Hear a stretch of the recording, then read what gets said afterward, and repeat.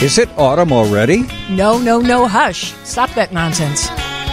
You can take a look at some great pictures that Johnny posted of our drive-in, and it looked a lot like autumn. Check out our Facebook page, and you will see all of them. You know where to go when you need a friend. Just tune that radio to WGN. That's right. No more blue Chicago nights. They're gonna make everything alright. Steve and Johnny, Johnny and Steve. Let's all sing this one. Steve and Johnny, Johnny and Steve.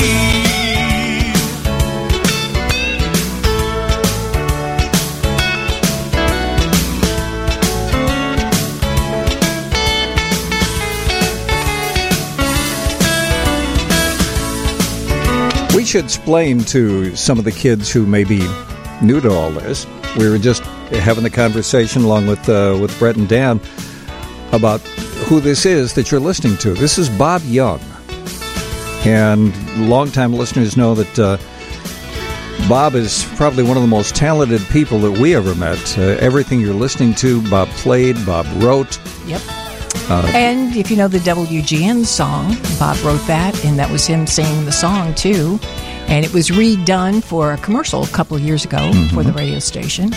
Bob sadly is no longer with us, but he left some great music. And so every time we play this, somebody will contact us and say, well, everything is right in my world now. The Steve and Johnny song just played. Where can I get it? And I'm sorry, it's if you can find a copy of American Stories or Who's Bob Young? Yes. There were 2 albums that Bob put out, and I believe on the first one you will find the Steve and Johnny jingle. You'll also find things like, I think, Thriller from like Villa. The Yacht Lyle Dean. Yeah. So he worked his way into our hearts here at the radio station. Because there's nothing like having a song with your name in it. You know, like, that's so cool. But I will never forget, we're going to have to play the WGN song. Yeah. Because I will never forget the first time Bob sent a copy of that in, and Bob Collins played it. And I wept like a baby. Just, there wasn't a dry in the room. Yes, it's pretty powerful. Well, we have a full house tonight, and we got a whole bunch of people coming in to do the radio show with us, and I'm just tickled about that. And for those of you who have said for years that you think we're a couple of bozos, well, we've got the real bozo will be joining us later tonight. I want to find out when he filled out applications when he was bozo, and they said, "What is your employment?" Did he say bozo or did he say actor? You know, I would say bozo, just to have people go, "What, really? Come on, bozo." Is how you say it, right? Well, with us in the studio, let's do a little round robin here. You are. Starts with a D. Dan. Yeah, you just left us. One day you were here, and then you were gone. Was it something we said?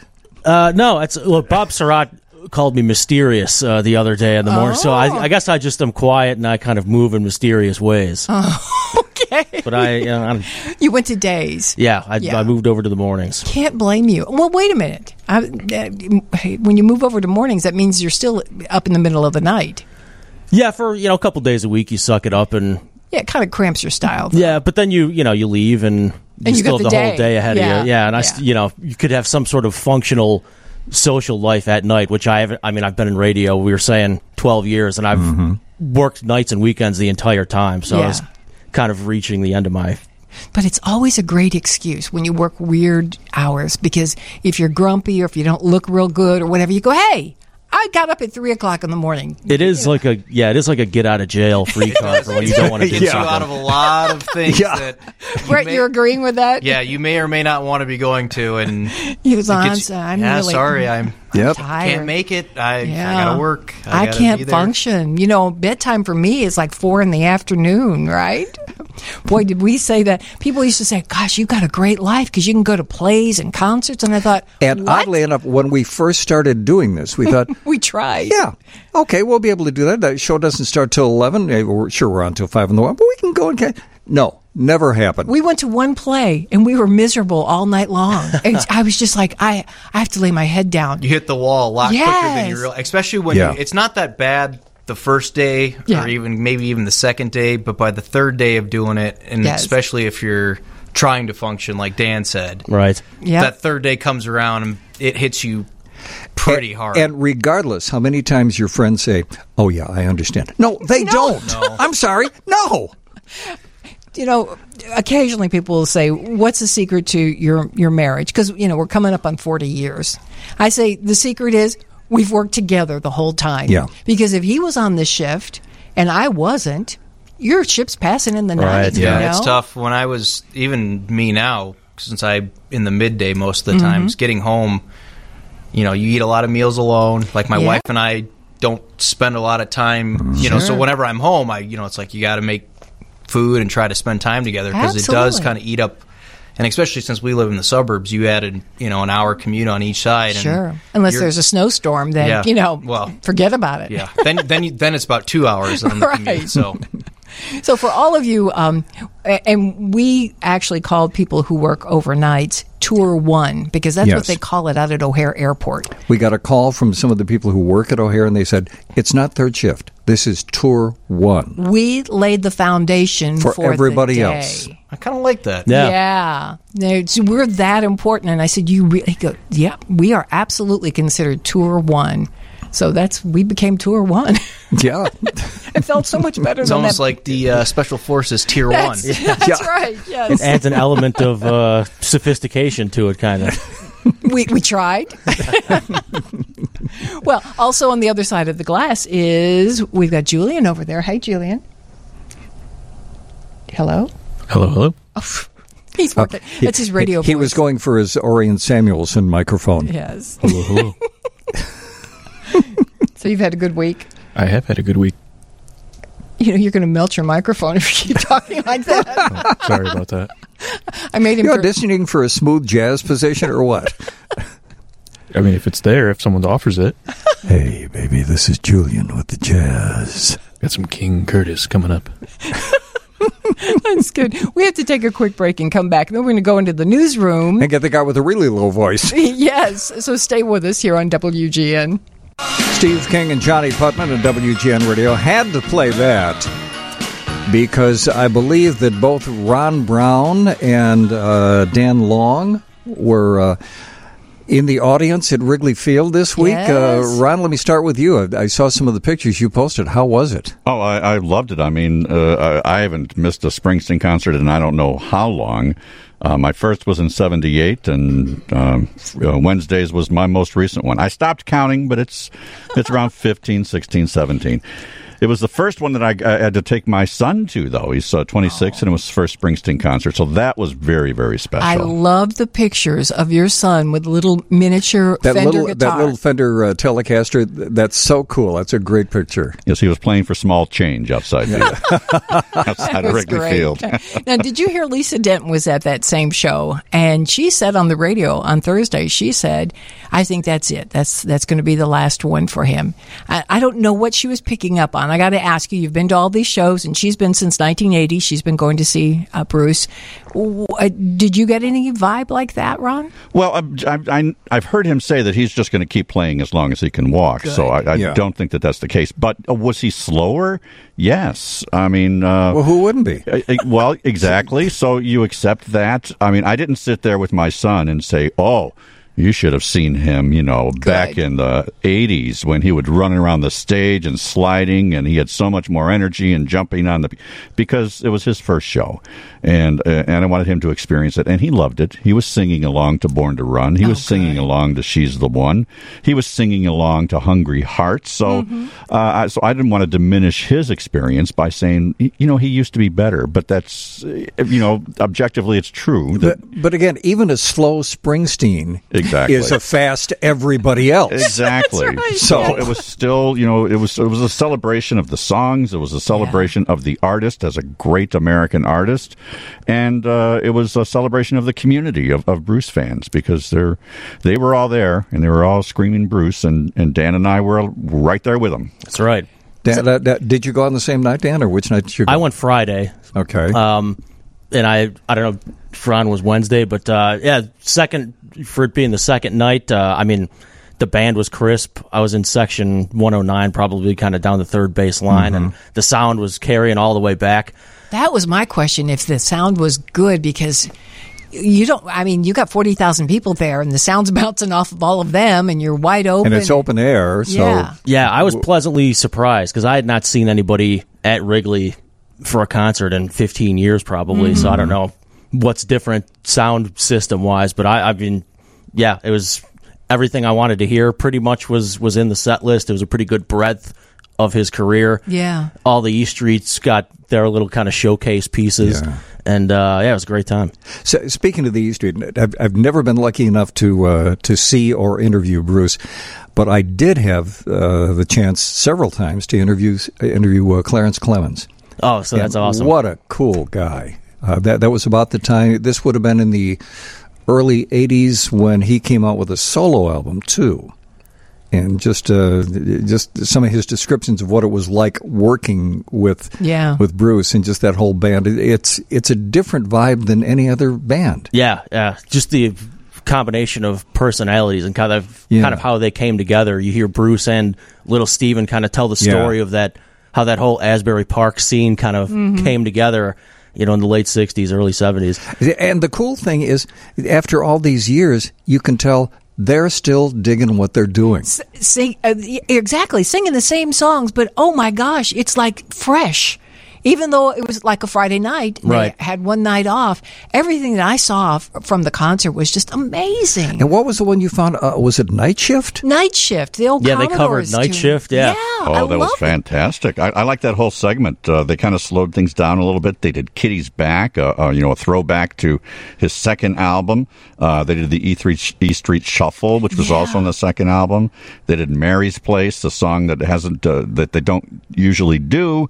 But it fit right in there, along with Johnny 99 with the horns. It sounded more like Dixieland jazz. So it was really, really, pleasant and nice. He just didn't run around so much anymore, and that's okay. Yeah. Bruce, it's all right. But he still, can I just say a girl thing here? He still looks damn good in jeans. I mean, I'm like, he's tucking his shirt in. He doesn't have a dad belly. He's not wearing dad shoes out there. And God bless him, when you see Springsteen, there's no lip sync involved. That's true. Yeah. No. That's true. No, he's still got a good voice. Okay, quick round robin. Let me start with you, Brett. Your first concert. Warped Tour when I was in 6th grade. Really? Yes. Did it change you? I'm one of those weird people who's not a big music person. Like if it came out from... Well, how did you end up there? Well, if it came out between like 97 and 2002, there's a chance I know it, and then that's about it. So then you transitioned to sports. That was I turned on the radio to sports talk radio, and kind of that's what I grew up listening to after that. But it was Warped Tour, and on that was the original Blink-182 lineup. Yeah, Eminem's first time. Wow. He actually got booed off the stage because people weren't real thrilled about him being there. Ice-T was still performing. Oh, my gosh. Dropkick Murphys were there, which is, I feel like they've probably been at all of them, but that's kind of maybe all of the bands I can remember. That's wild. The real first concert I probably went to and had an experience at was Bon Jovi. Oh, that's a good one. Yeah, and that was, and at the time I had no idea who they were either. So, I got to go meet them all, and then said, "Hey, I don't know any of your songs." Oh my gosh! But it's cool. Go get them, yeah. All right, Dan, your first concert. I believe this was like early 2000s. I want to say, how's this for a bill? Foreigner, Styx, and Def Leppard at the Tinley Park Amphitheater. That's good. That's a good lineup. Cool. Tinley Park Amphitheater. Just getting in and out of there was a nightmare. Oh, it's always a nightmare. Julian, your first concert.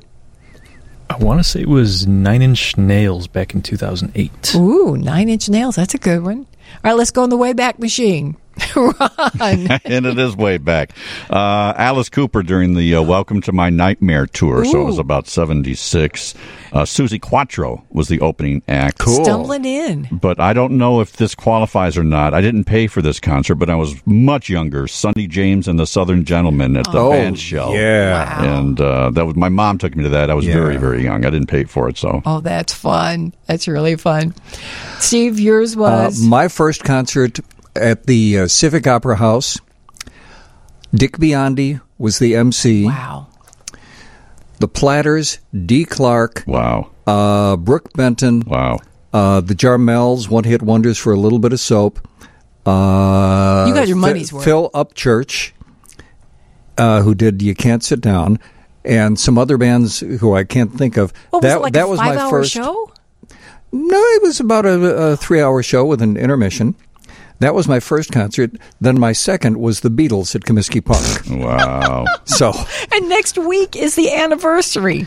Yes. Steve wins. Steve wins. Yep. Yeah, because mine was just Herman's Hermits and Dave Clark 5. Oh, that's cool too. Yeah, it was pretty cool, but I was terrified because I'd never been in a theater with screaming girls that were like throwing themselves off a balcony. And I was 8, and I'm saying to my mother, "Are they going to die?" I didn't know we came, but my mom was a fan of theirs, and she took me along, and I was just, I was terrified.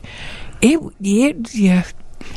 I can't remember if it was the Century Theater. I know there was a balcony, and they literally were hanging off the balcony and hanging over people down below. I think from what you've told me, I'm pretty sure it was the Century Theater. Yeah, golly.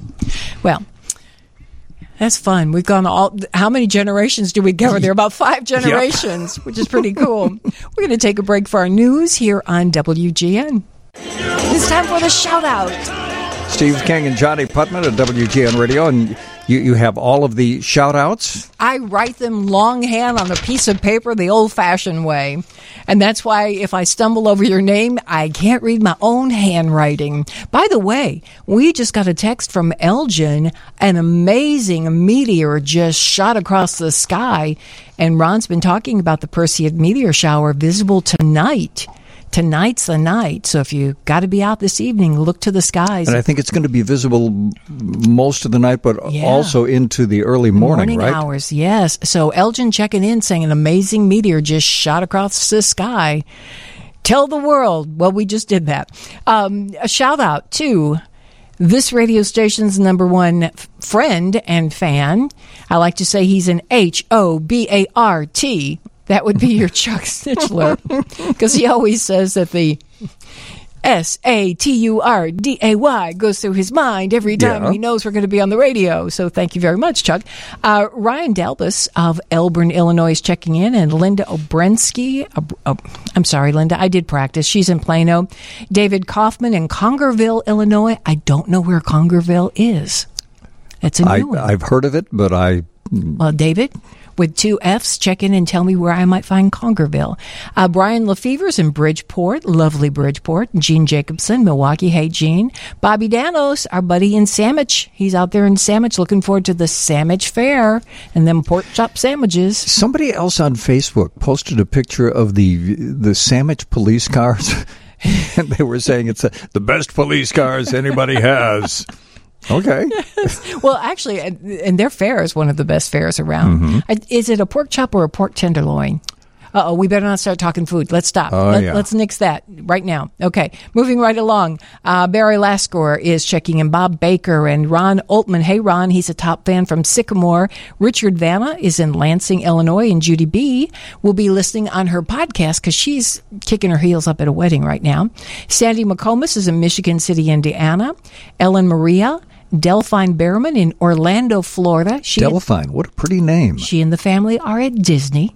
They've been at the Disney World as well as Universal, and said we will be back in our room and we will be listening tonight. Dr. Ivan Kryptosis, who works at the Highway 18 Theater, checking in. Dorothy Orsini from Milwaukee, and Peter Juckbowitz. I told him I'd work on that. Ellen Thomas of Kenosha, Linda Johnson, our buddy, Erlene Frederick. Now, Erlene lives 60 miles from here, and she said her house has suddenly turned into a terrestrial wasteland.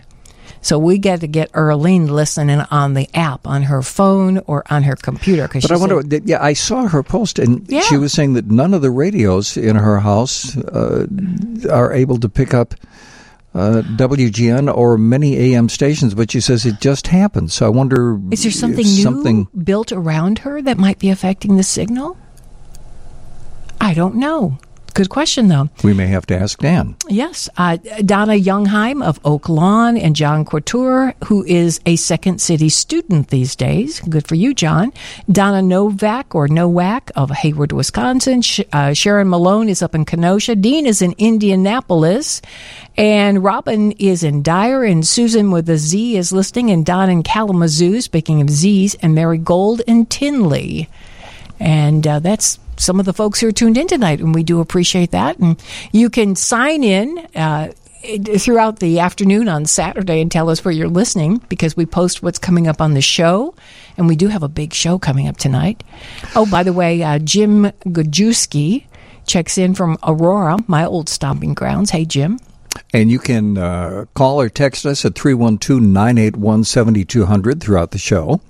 And we're very active on our Facebook page, and that's where you can see what's coming up on the show. You can interact with us through the week. We put things up during the week, including the bumps from our program. That's a new feature. No, but along with our Facebook page, so there are two pages we would like you to pay attention to. One is our Facebook page, and that's facebook.com/Steve and Johnny Show. The other is our blog.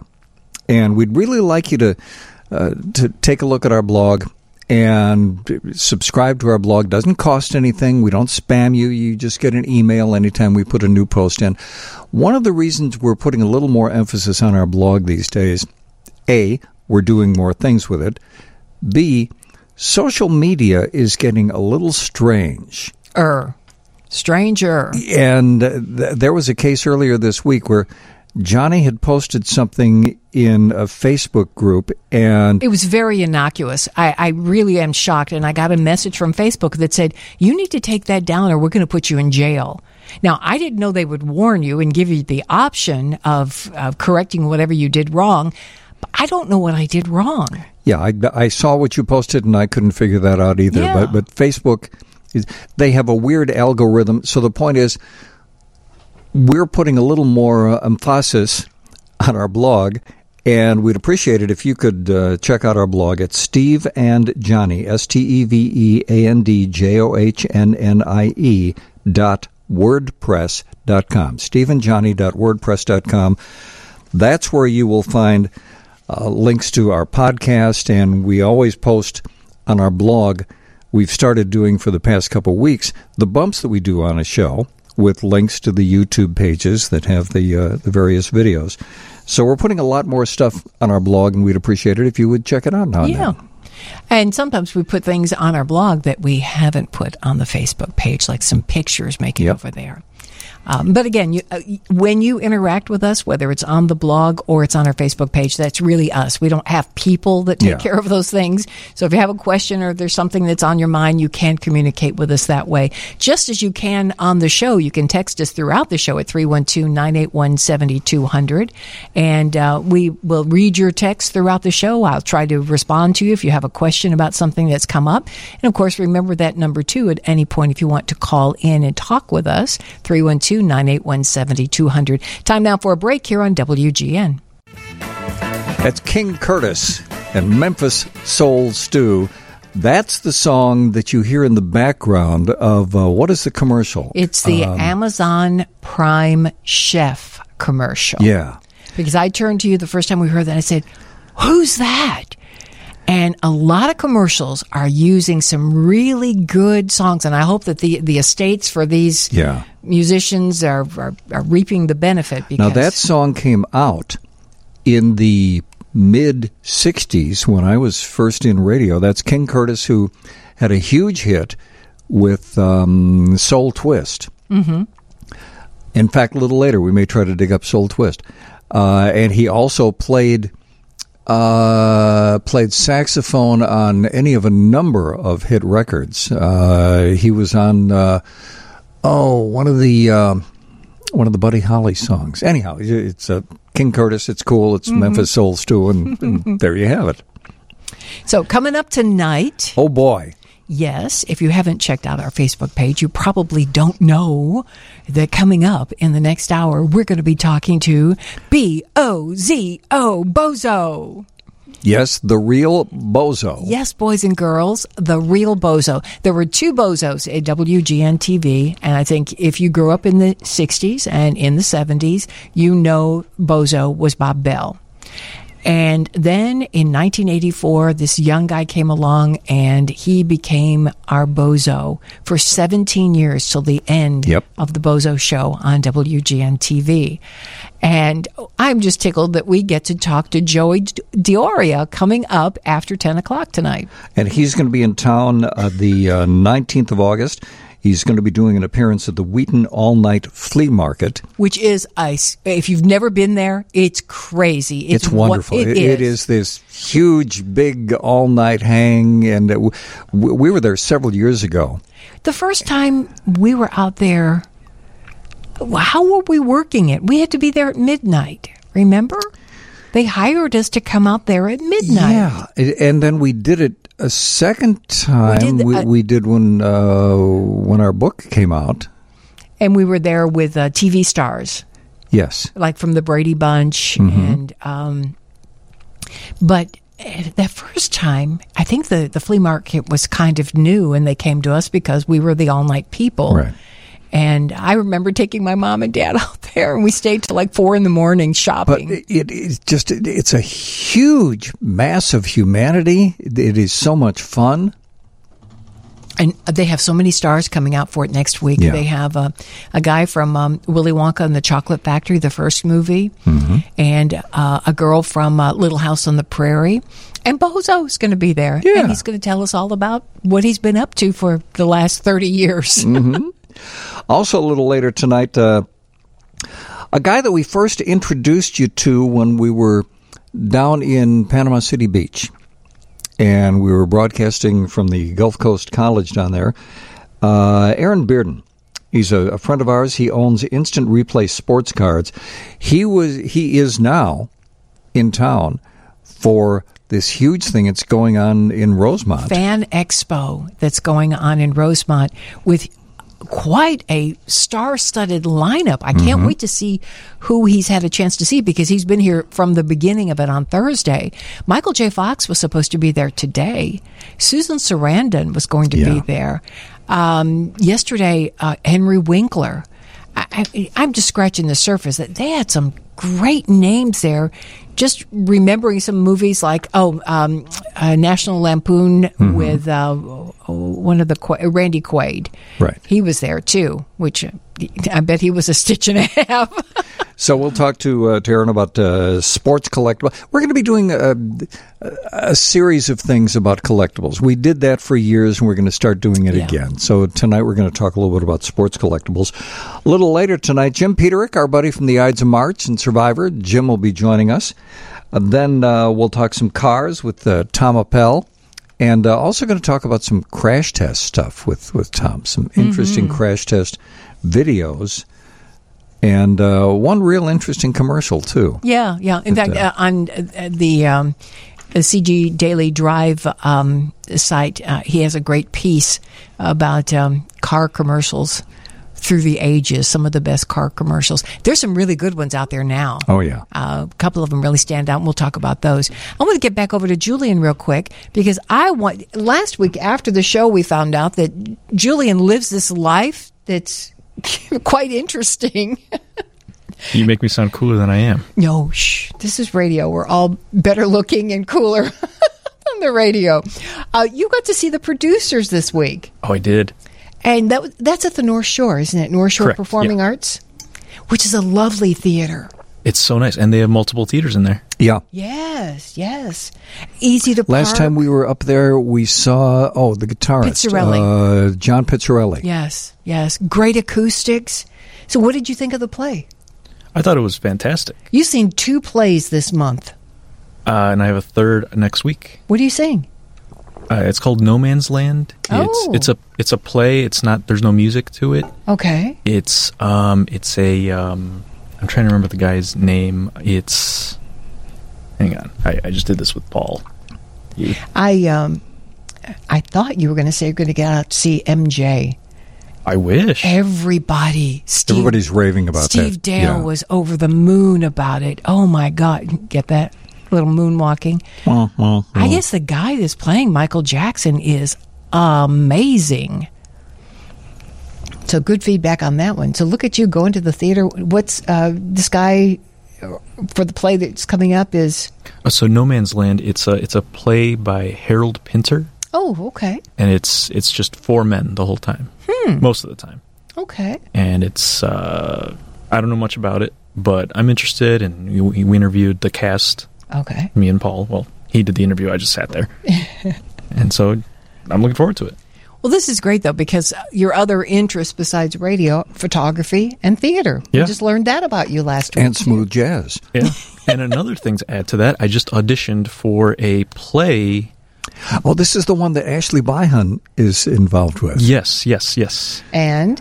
I got 2 roles. Cool. Yay! They're brief little...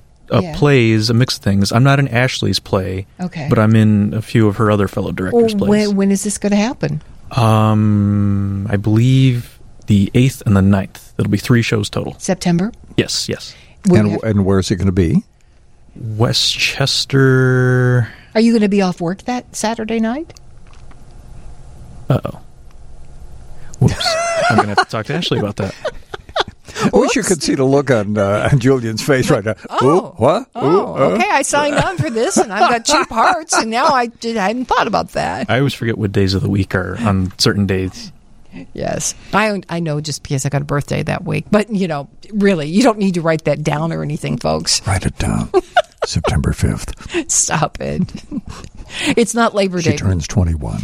It's not Labor Day this year. My mother, God bless her, never, ever ceased to remind me that I was actually born on Labor Day for 21 hours of Labor Day. I was being birthed. But who was counting? That's right. Your mom sure was. She said Labor Day. It wasn't funny. I got sick of people going, wah, wah, wah, Labor Day. Not funny at all. So they named it after you then. That's right. Yeah. That was it. That's great. What a tribute. Right. No, actually, I was born in a small town in Tennessee, and it's a town that had a big, big party and parade on Labor Day. And I think that's why she always held it against me, because she didn't get to go to the parade where it was 110 degrees and stand out on the street when you're nine and a half months pregnant. Gosh, I'm sorry, Mom. Should have been thanking you. That's right. And that's when you'll be putting away all your whites, of course. Yes, you got to press them and put them away, because, baby, that's it. No more wearing that white stuff, right? Okay.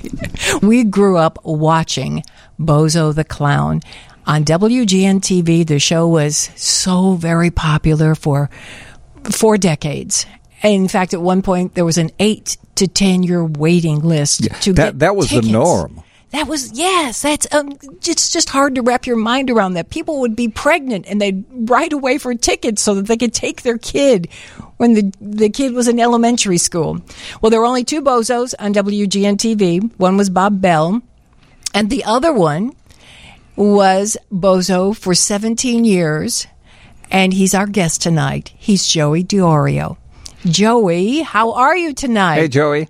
I'm just great. Hello. How wonderful to be on the air with you. Well, thank you so much. I was telling Johnny that I was suddenly realizing that one of the first times I was on your radio program was during the Lombard Lilac Parade. That's right. That was you had just started at WGN as Bozo, right? That's right. And I had to go and do a parade, and I was told that someone would come to the station and pick me up. And it was raining cats and dogs. It was just torrential outside. And I started thinking, did they forget me? Did they cancel the parade? And I could hear your broadcast going on through the lobby, because back then you were doing your show from upstairs at WGN on Bradley Place. Right. Yeah. And then, so I went upstairs and I crashed your show.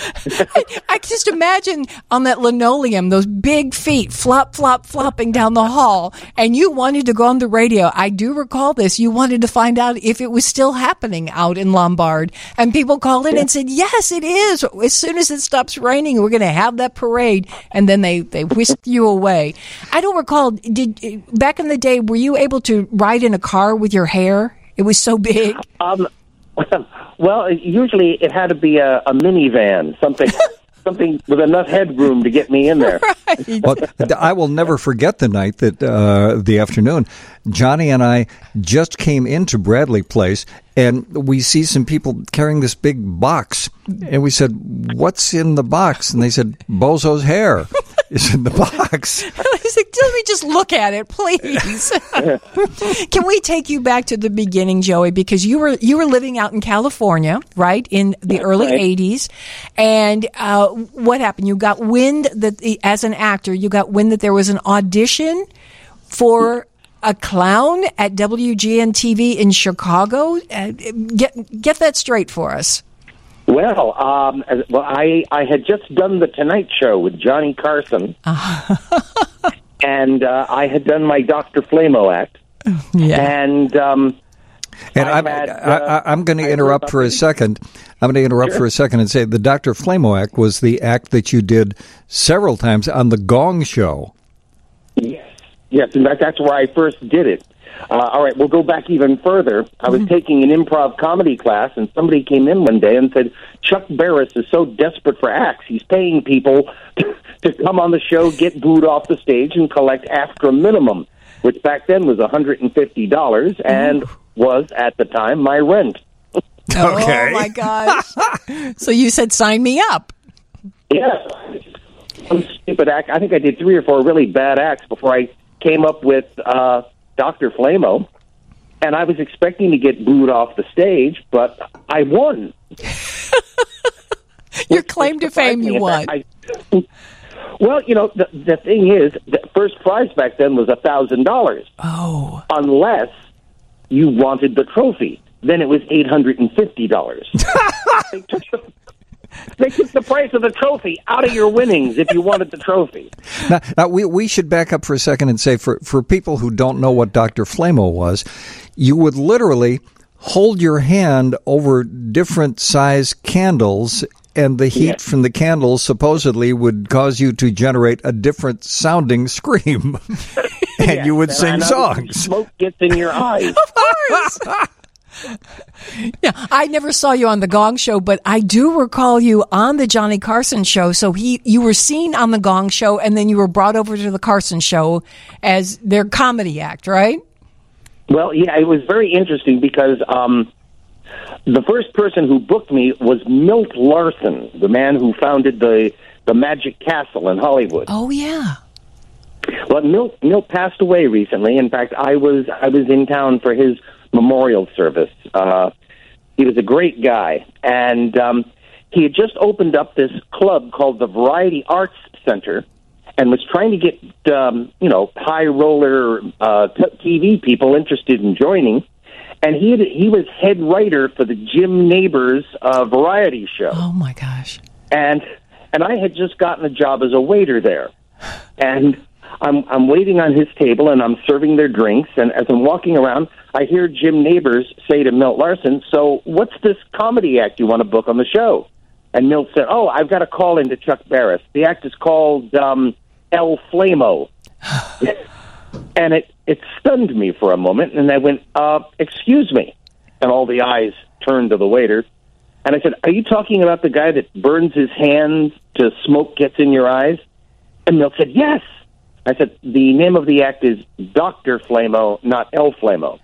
And he went, "That's incredible. Do you know him?" And I said, "Sir, I am him." And he turns to Jim Neighbors and he says, "Only in Hollywood can the actor you're looking for be your waiter." Absolutely. Oh, my gosh. So then through him, that was a connection to The Tonight Show.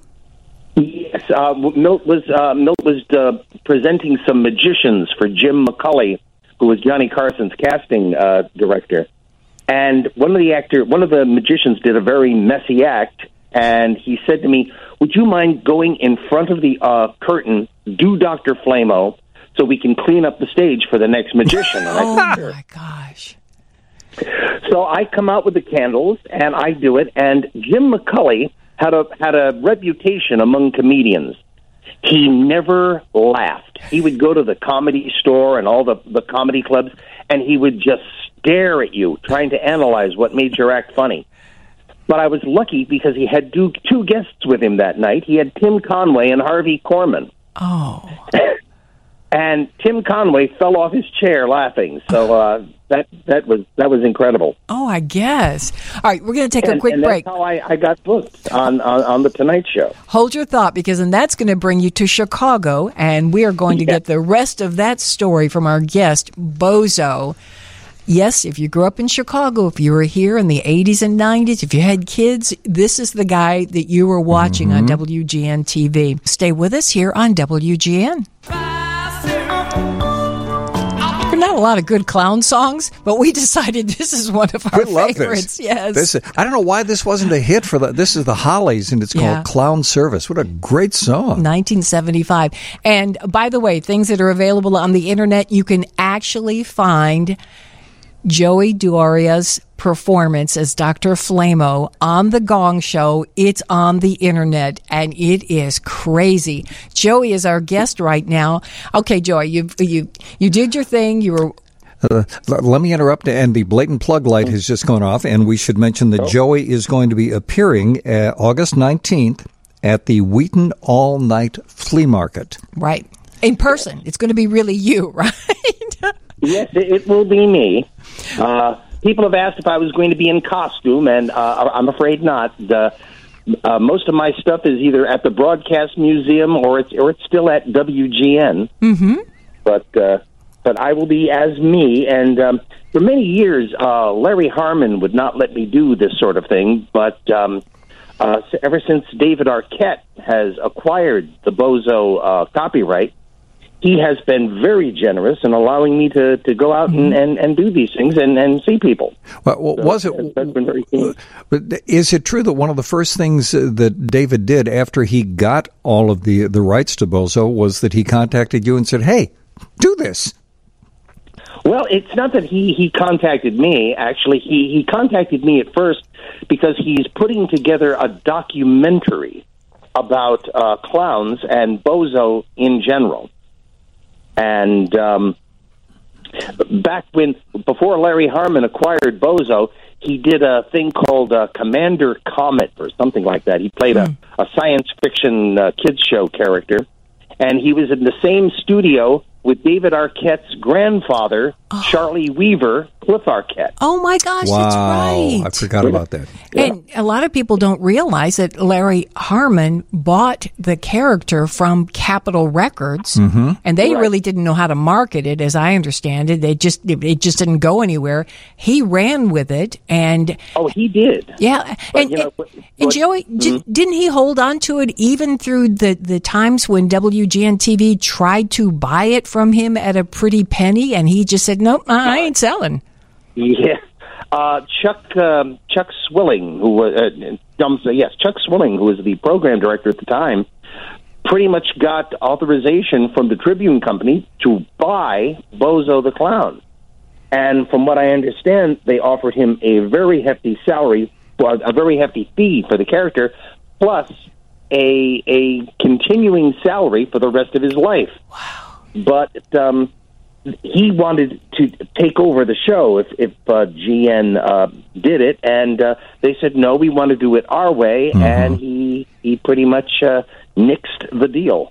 Now, for people who don't know, that there were various Bozos licensed in different markets, but to my knowledge, not just because we work for WGN, none of them was as successful as the WGN Bozo show. In fact, when you came to Chicago, you knew you were getting a gig, but were you surprised by how many people loved this character and by how big it was? It was surprising. Believe it or not, I had a part-time job working at Universal Studios at the time, And back then, television stations would buy syndicated television shows, and WGN was running the Bill Bixby Incredible Hulk series. And one of the guys that I knew out there at Universal was a kid named Bob Fole, and they flew him and his makeup man to Chicago, and they put him in the torn pants and the green body paint and the wig, and they had him running around Daly Square with a giant Christmas tree ball as part of a promotion for WGN running the Hulk. And he even did a guest appearance on the Bozo Show with Bob Bell and Roy Brown. And he brought the tape back, and we saw it. And basically, he and the makeup man were telling all of us in the break room, he says, you can't believe how big Bozo is in Chicago, because he was from New York, as was I. And there were Bozo shows all across the country. But he said, but there's nothing like this Chicago show. So you then are working, you're waiting tables, you're a stage actor, and you get contacted to come to Chicago. Why? Al Hall was the producer at that time. Why did he call you? It was it because of Dr. Flamo? Well, actually, I called him. They held an audition in Chicago. I know they saw hundreds of people here in Chicago. And they also held auditions at KTLA Studios, which is a sister station to WGN in Hollywood. And when I heard about that audition, I made up my mind right then and there that I wasn't going to go. Because I knew so many guys that were ex-circus clowns, ex-jugglers, mimes, Venice Beach street entertainers. I figured, I don't have any clowning experience. These guys do. I'm not going to embarrass myself and stand on a long line. So, in fact, one day I was driving by KTLA studios, and I saw a line of guys in clown makeup stretched for almost 3 blocks. And after the auditions were over, a month or 2 went by, and my wife read an article in the Christian Science Monitor, as it was, that which was an interview with Al Hall, saying they still hadn't found what they wanted. They said, we found lots of clowns and lots of jugglers, but these are actors that don't talk. We need an actor who is an improv comedian, somebody who knows old vaudeville and burlesque sketch comedy, who isn't 110 years old. And my wife said, you know, they did everything but put your name in this article. So I called Chicago. I got a hold of Al Hall, and I said, I'd like to audition. I've read the article, and these are my credentials. And he said, well, send us a tape. We have to make a decision by the end of the week. So I sent him a tape. I FedExed it and got it right out there to him. And about 3 weeks went by, so I figured I didn't get the part. And then one morning, I'm getting my son ready for school, and the phone rings, and it's Al Hall, and he says, we'd like you to come out to audition. And I said, oh, when? He says, we're FedExing you a plane ticket and some scripts. We'd like you here by Friday. I said, okay. So I got the scripts, and I got on the plane, and I flew to Chicago.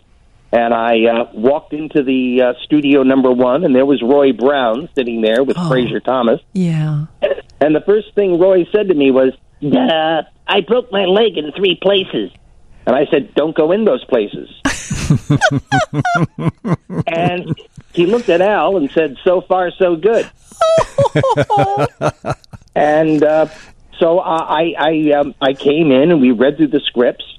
And then they said, we'd like to see you in makeup. So I said, okay. And they had hired a makeup artist, you know, just to make it faster. And they put me in the makeup and one of Bob Bell's old suits and wigs. And as I was just getting out of the makeup chair, Roy Brown comes in, fully dressed as Cookie. And he says, hey, we're in luck. This is going to be the biggest audience we've had yet for an audition. And I went, what? And apparently, you know, they gave people an opportunity to come to the station and see the auditions, you know, instead of waiting 10 years for their tickets. And a lot of people took them up on the offer. But they didn't tell you. They didn't tell me, no. I'm going to hit the pause button Okay. Hold that thought. Oh, my gosh. Okay. We have to take a break, and we will come back and find out what else happened at the audition. We'll be right back with the Bozo Show after these messages. And now, back to the Bozo Show. Hi, welcome back. Hey, I got an important question to ask you. Are you all set for lots of fun and fabulous prizes? Yeah! Well, they are, and I really hope you are too, because it's now time to play Bozo's Grand Prize Game! And the crowd goes wild. And my heart flutters because I'm thinking of the thrill of being in the audience for the grand prize game. We're talking about WGN TV's Bozo Show. It is amazing in the history of television, specifically locally produced children's television. This one is hands down the most successful. And there were only two Bozos. One was Bob Bell, and the other is our guest on the phone tonight, and he's coming to the area next Saturday, and he's going to be out in the Wheaton. It's the flea market. We were talking about it being an all-night flea market, but he's not going to be there all night long. Joey Doria is going to be there from 3 in the afternoon till 1 in the morning. Right, Joey? That's right. Now, when we left, left, I'm taking off the pause button. You were going to do your audition, but there was going to be a whole audience for your audition. A live audience that no one told you about. No one told me. I was a little annoyed at first, but then I realized, what the heck? I'm in clown makeup. These people don't know who I am. Can I just say that it is... They'll never see me again. Yeah. Can I just say that it's a little odd to hear you not in character, sir? Oh, this is our news guy. Gabe is kind of freaking out because it's like, wait, you're Bozo, but you're not doing that Bozo voice. But you can still do the Bozo. Yeah. Well, once I had that nose on, everything became a lot more adenoidal. There we go. That's great.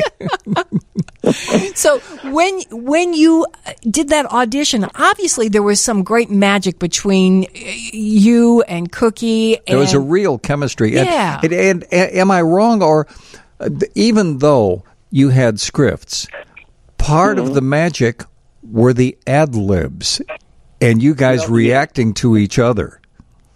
Well, you see, the thing is, and that was where they had problems with the people who auditioned, because they either needed a full script or they were not acts that did a lot of talking. I realized after watching a couple of Bozo shows while I was still in California, a friend of mine got WGN on the satellite, and he taped a few shows for me, and I watched them over at his house. And I realized, they need somebody to be Abbott to this guy's Costello. And that was, immediately, where it went. They needed somebody to be the straight man. And I think that is where I kind of had the edge, because I realized that was what they were looking for. Yeah, absolutely. And I had a good time. And as the audience was leaving after my audition, there was a 12-year-old boy there who kind of looked at me and gave me a rather friendly shot in the shoulder and said, "You done good. I hope you get the job." That sounds so Chicago. You done good, buddy. How long was it before you found out that you got the gig? Well, as I was taking the makeup off and the costume and getting dressed, because I had to catch a plane to go home, Al Hall comes running in and he says, Nice job. We have to make a decision by the end of next week." And I went, okay. Anyway, 3 weeks went by, and I figured, well, I didn't get it. And once again, I was giving my son breakfast so that I could drive him to school, and the phone rings, and my wife gets it, and it's Al Hall. And he says, "We'd like you to come back next Tuesday." And I went, "Oh, is this a callback?" And he went, "Huh? No, we're offering you the job." Just like that. Yeah, Al was like that. Yes. Yeah. So, Joey, what did your son say when he found out that his dad was going to be Bozo the Clown on television? Well, again, we were on the West Coast. He had not grown up with the Bozo Show. Mm-hmm. And, both his mother and I were in show business, so this was just one more acting gig to him. Ah, yeah. So I think it took a while before he realized what it was that I did, mm-hmm. and what the character meant to Chicago. When you came to Chicago, and I was laughing about this the other day, I was thinking about, I was filling out one of these many pieces of paper that they give you at a doctor's office, and they ask what you do for your employment. Did you write down bozo, or did you say actor? I put down, television personality, WGN TV. Ah. Okay. I was thinking Bozo T Clown. Yeah, right, buddy. Okay, tell us really, what did you do for a living, So my first week in Chicago, I was, racing back and forth between WGN and getting downtown because at that time, GN was putting me up at in the Hancock building. Oh. GN keeps an apartment there. And I got stopped by a cop. And I got pulled over and given a ticket. And the court date was on one of my first days of shooting the show. Oh. So I had to contact a lawyer. And I sat down with a lawyer and I said, listen, I just can't go in. I've really got to do this show. And they said, right, I'll tell you what, I'll take care of it. And so the lawyer goes in and the call comes up, and the judge says, how does your client plead? And he said, well, Your Honor, he said, do you really think we should be, fining Bozo the Clown? And the judge looked at my lawyer, and he went, what? That guy again? And my lawyer was stunned. He went, Your Honor, my client assures me this is his first ticket. And he went, oh, is this the new guy? And the lawyer said, yes. And he said, well, he's falling into the footsteps of the other guy. Wow. Wow. So when you got settled in here, because this is just such a fascinating life. I just can't imagine this. It was hard work. I mean, it was fun for us to watch you. But I have to imagine there are days when, you're dealing with children. I mean, what was one of the most embarrassing things that happened to you when you were Bozo? Embarrassing. But, I'm sure you remember Fraser Thomas. Oh, sure. Right. Fraser Thomas was a stickler for the rules. He thought that things should be done the right way. And what would happen is, when they gave out the tickets for the kids to possibly get drawn to play the grand prize game, the rule was the kid had to be no younger than 8.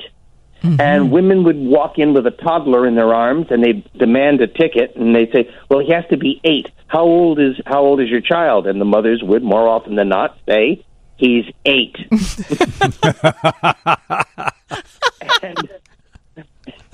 And it was very funny because a lot of times the kids would just break down in tears out of fear of having to go in front of everyone. And it was not the kid that wanted to play. You could just see the look on the mother's face, like, this is what I wanted. Yes. Why are you not wanting to do this? But we would get toddlers. Now, sometimes if the child didn't want to do it, we'd have to draw again. Mm-hmm. But a lot of times, if it was a sweet, happy kid, they'd be glad to come up, and they'd be there with me, and I would give them the first ping pong ball, and they'd drop it in, and then I'd give them the second ping pong ball, and they would walk to bucket number 2 and put it in. And poor Fraser would just get apoplectic because he was like, no. And he would look at me and he'd say, hold him! Hold him! And I'm going, I'm not gonna hold him. Oh, that's great. Said, if it means that much to you, you hold him. Yeah. Oh, that's so great. Joey, hang on. We're going to take a break. Joey DiOrio was Bozo for 17 years. And I mean, the stories, the behind the scenes, this is just a wonderful opportunity to get a little taste of what it was like to be the Bozo. Steve King and Johnny Putman at WGN Radio. And we're talking not just clowns. We're talking about the clown, Bozo T. Clown. And you should make it out to the world-famous Wheaton, Illinois all-night flea market Saturday, August 19th, 3 p.m. to 1 a.m. is when the flea market is going to be going on, and that's when you're going to be able to see our friend Joey Dioria. And Joey, are you going to bring some of your memorabilia with you? Actually, I've got quite a bit of old Bozo buttons and some old pictures of myself with Wizzo and Cookie. Aww. And I've got a few new pictures. In fact, I even have a picture of me with Bob Collins. Oh. And another one with Bozo and Harry Carey and Steve Stone. Oh, my gosh. You just made me think. I think somewhere in our photo archives, there may be a photo of, it was a Sunday afternoon, and I think it was either the Boo at the Zoo or something like that. Johnny was still working for WCLR doing traffic, and we were out at the Brookfield Zoo with you for this special Boo at the Zoo thing, and in costume, we wound up going into, before all of the public stuff was going on, we had a brunch with you. And you were dressed, you were in full Bozo regalia, and it was kind of life-changing for me to hear you go blue. yeah, Blue Bozo. Blue Bozo. Yes. Yeah. Well, yes. I did a lot of stand-up comedy, and since it was an adult audience, that's right. I played to the crowd. You did. But we've had a good time. Oh my gosh! And I loved going to the zoos. There was one, I think. In fact, it was at Brookfield. They brought me into this great ape room, and there was a whole bunch of mandrills. These are large, very powerful, vicious apes, and they have a lot of blue in their fur, and the males have large red noses. And as I was walking by the enclosure, the females tended to brachiate in my direction rather seductively. Oh, my gosh. And the large male became very angry that his young ladies were falling for a new big ape. Oh, my gosh. As you're telling all these stories, I keep thinking, have you ever done or are you going to do a book? You have wonderful stories and a wonderful way of telling them. Actually, I am pulling together a lot of stuff, and I am working with a writer to kind of help me put them together. Good. Because we're just scratching the surface as we talk to you. And whenever, if you don't mind, we'd like to book you in advance. When the book comes out, let's do a book release party on the air with you. Yes. I would absolutely love it. Well, what are you doing now? Because the show ended in 91. You and the family went back west. And I know you haven't stopped working as an actor, also a voice actor. You've been very successful with that. Is that basically what the last 3 decades have meant for you? Much. I got back in touch with a lot of friends of mine who worked in the voiceover field, and I started doing a lot of cartoon voices again. I also did a lot of theater. I was in a number of plays that went out to Anchorage, Alaska. So I've tried to keep busy. Yeah. And it's been wild. You were the cartoons. Let me hold you there. Tom and Jerry, one of the cartoons, right? I was in The Loud House. I played a ghost by the name of Buzz. I did a Japanese anime project called Yokai Watch, in which I was the voice of Whisper, the yokai butler. And I did a few video games, including Ratchet and Clank. I played a character called Alistair Azimuth. and things like that. Just kind of keep you busy. And is there a particular website where people can follow you? I do have some stuff on Facebook, but I am going to be putting together a website very soon. But you have an active Facebook page with Bozo fans, right? Yes, I do.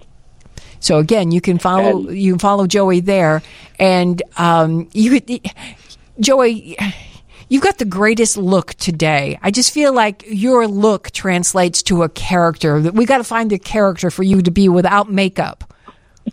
Yes, well, here's an interesting thing. Whereas David Arquette has Bozo, did you know that Mark Wahlberg now owns Captain Kangaroo? No, I didn't know. I didn't know that. Yes. Yes. Wow. So, how could? And I was going to contact his office, but straight going on right now. Nobody's taking any calls. Right. Yeah. Right. Wow.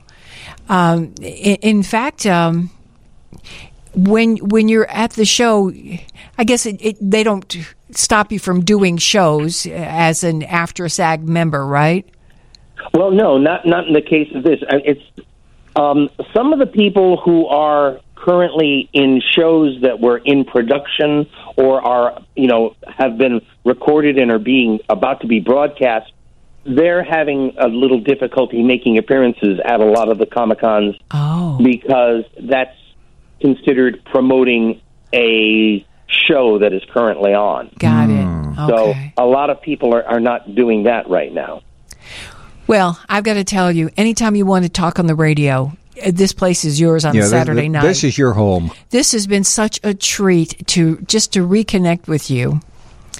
And I feel like we've just scratched the surface, Joey. I'm like, I know there's so many stories for you to tell, and especially when if we did something after midnight, you could really get down and dirty. I have one last story to tell you. Okay. Do I have time for one story? Sure. One of my favorite Bozo events was the Columbus Day Parade in Chicago. Yes. And as an Italian, someone once said, "Is Bozo Italian?" I said, "His name ends in a vowel." At the time, WGN was running, a syndicated show that came out of Canada called The Untouchables. Yes. Based on the old Robert Stack show from the 50s. Right. And I got a call one night from a guy who said, "Mr. Dioria, as a proud Italian-American, we assume you are very upset with WGN running this show." I said, "Have you seen it?" He says, "No, sir, I refuse to watch it." I said, "Well, I can't say that I blame you. It's a terrible show. Don't worry about it. It won't last one season." Anyway, they were upset with me for not refusing to go on the air until GN took it off. Oh. But they tried to pressure WGN by saying, "You cannot be in the Columbus Day Parade." Well, this made the general manager so angry, he commissioned a new float, the biggest, gaudiest float that they could build. And it had a giant 8-foot-tall cameraman carved out of styrofoam and painted. And in front of him was a big wooden replica of a WGN camera. And it was like a masthead on a ship. And I'm on the float with Randy Salerno and Allison, and we're starting to go down State Street, and of course, State Street at that time had been under construction.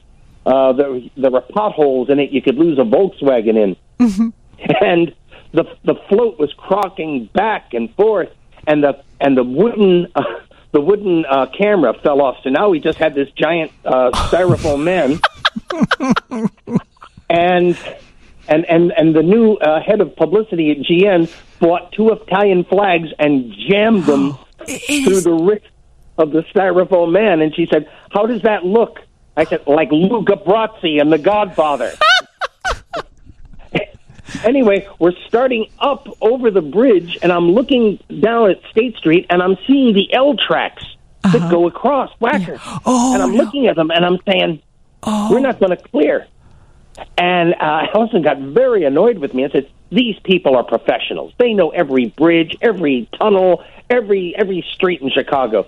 And just as she said that, it caught the guy. The L-Trax caught the guy right in the middle of his forehead, and the head snapped off.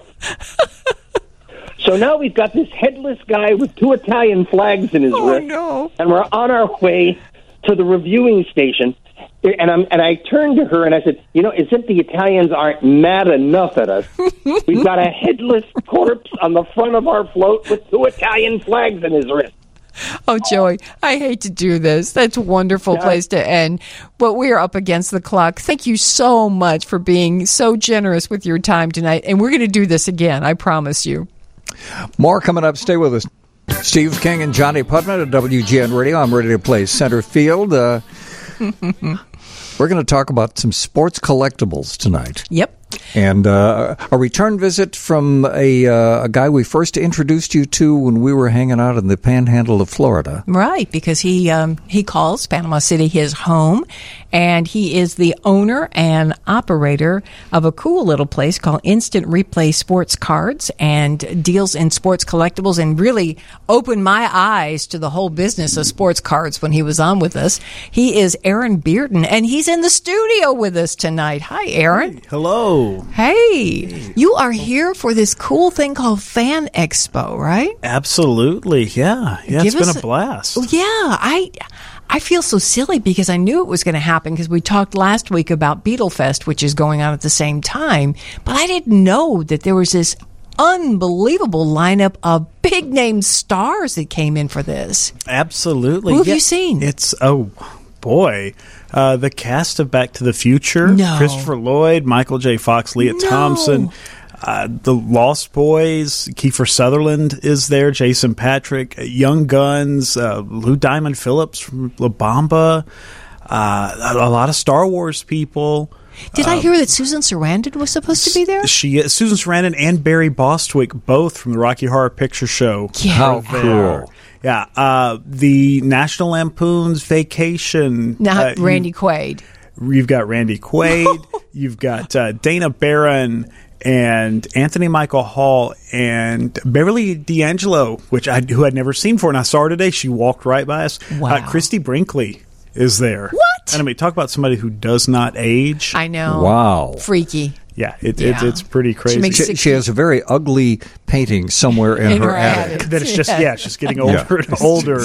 Well, how do you take all that in, though? That's just, that rundown is overwhelming. It is, and there's really almost no way to see all of it. I think they had 41 guests or something like that of just actors, and then there are voice actors from various cartoons, animated films. The big Spider-Man animated film that's out now, the guy that's Spider-Man, Shameik Moore, he's there.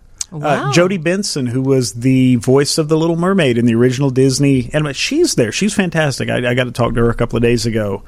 Well, did anybody address the SAG-AFTRA strike, and did it restrict them from talking about certain things? I've asked a couple of them, and it's an ongoing fluid situation. SAG posts new rules and regulations every couple of days because they understand the actors are on their side and they're being patient about, not crossing the picket line. But they also still have to work. They have families to take care of, and they got bills to pay. So at first they were saying no conventions, no fan appearances, no autographs, and now they've walked it back and they said, "Look, we understand you need to go do this to make money. We appreciate you're not going out and working in other projects."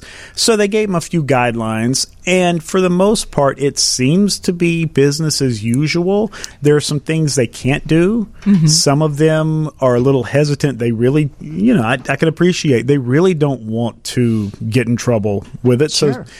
So some of them personally, and it's left up to them by SAG, they may not want to write a quote from a production that's ongoing that the strike is happening for. Some of them have been a little hesitant to talk about ongoing productions. It seems to be a little easier with people who, if you want to talk to them about something they did 30, 40 years ago. Back to the Future. So now we can talk about it.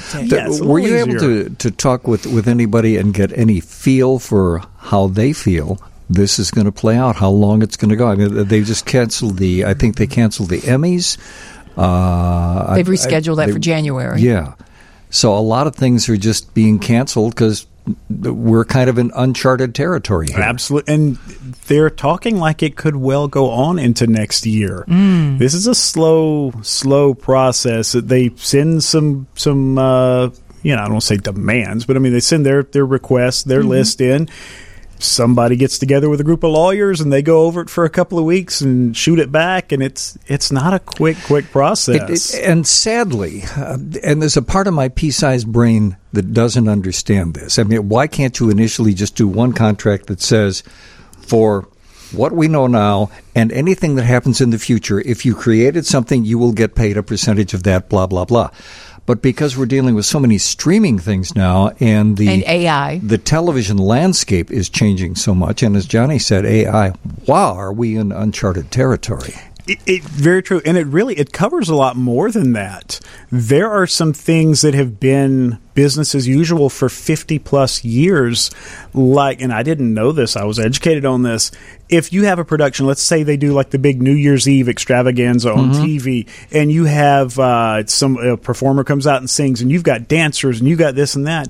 All of those background people, the backup singers, backup dancers and all that, they get paid for the day of the shoot. They do not get paid for the rehearsal time. And that's something they're trying to change and say, look, if they're being asked to be on set, they should be compensated for their work, particularly when they're more likely to be injured during rehearsal time when they're learning the maneuvers and learning the numbers and all that than the night of the shoot. So there are a lot of little things like that. It's not just about revenue from streaming. It's not just about AI.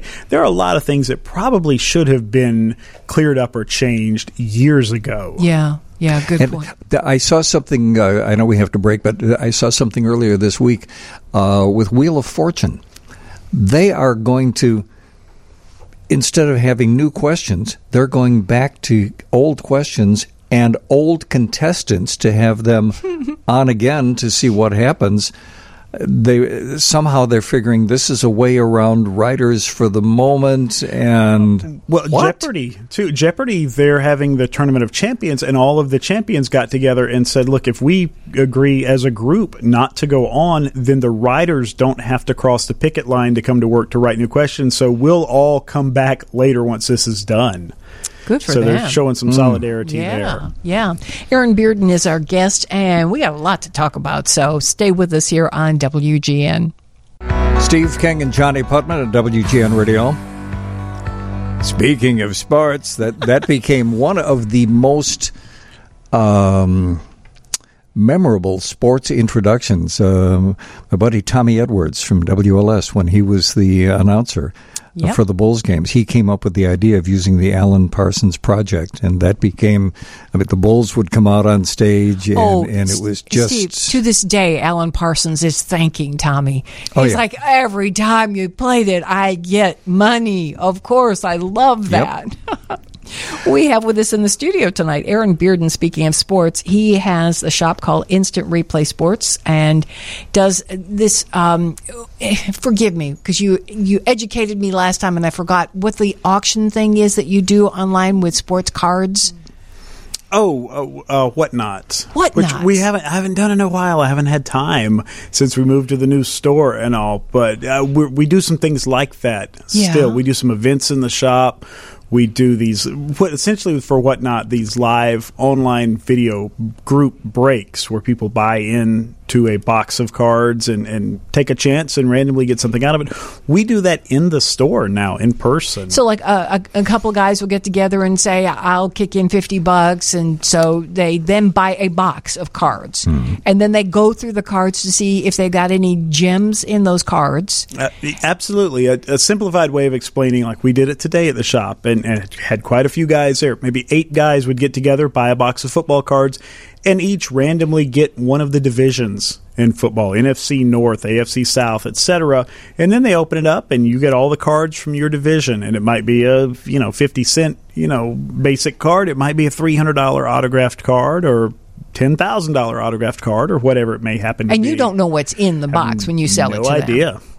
No idea. Do they know what they're looking for, or is that where your store comes in when they go, oh, wait, Joe, that's a good one? Absolutely. Oh, they know. They know. They're some savvy collectors. They know who's in which product. They know what they're looking for, what the best thing they could hope for out of that product. They know when they're buying into this stuff. And sometimes you'll hit a product and a certain guy will be like, hey, I've not had good luck with that one. I'm going to sit this one out. Or, really? Absolutely. By the way, the blatant plug light has just gone off, so point your browsers to instantReplaySportsCards.com.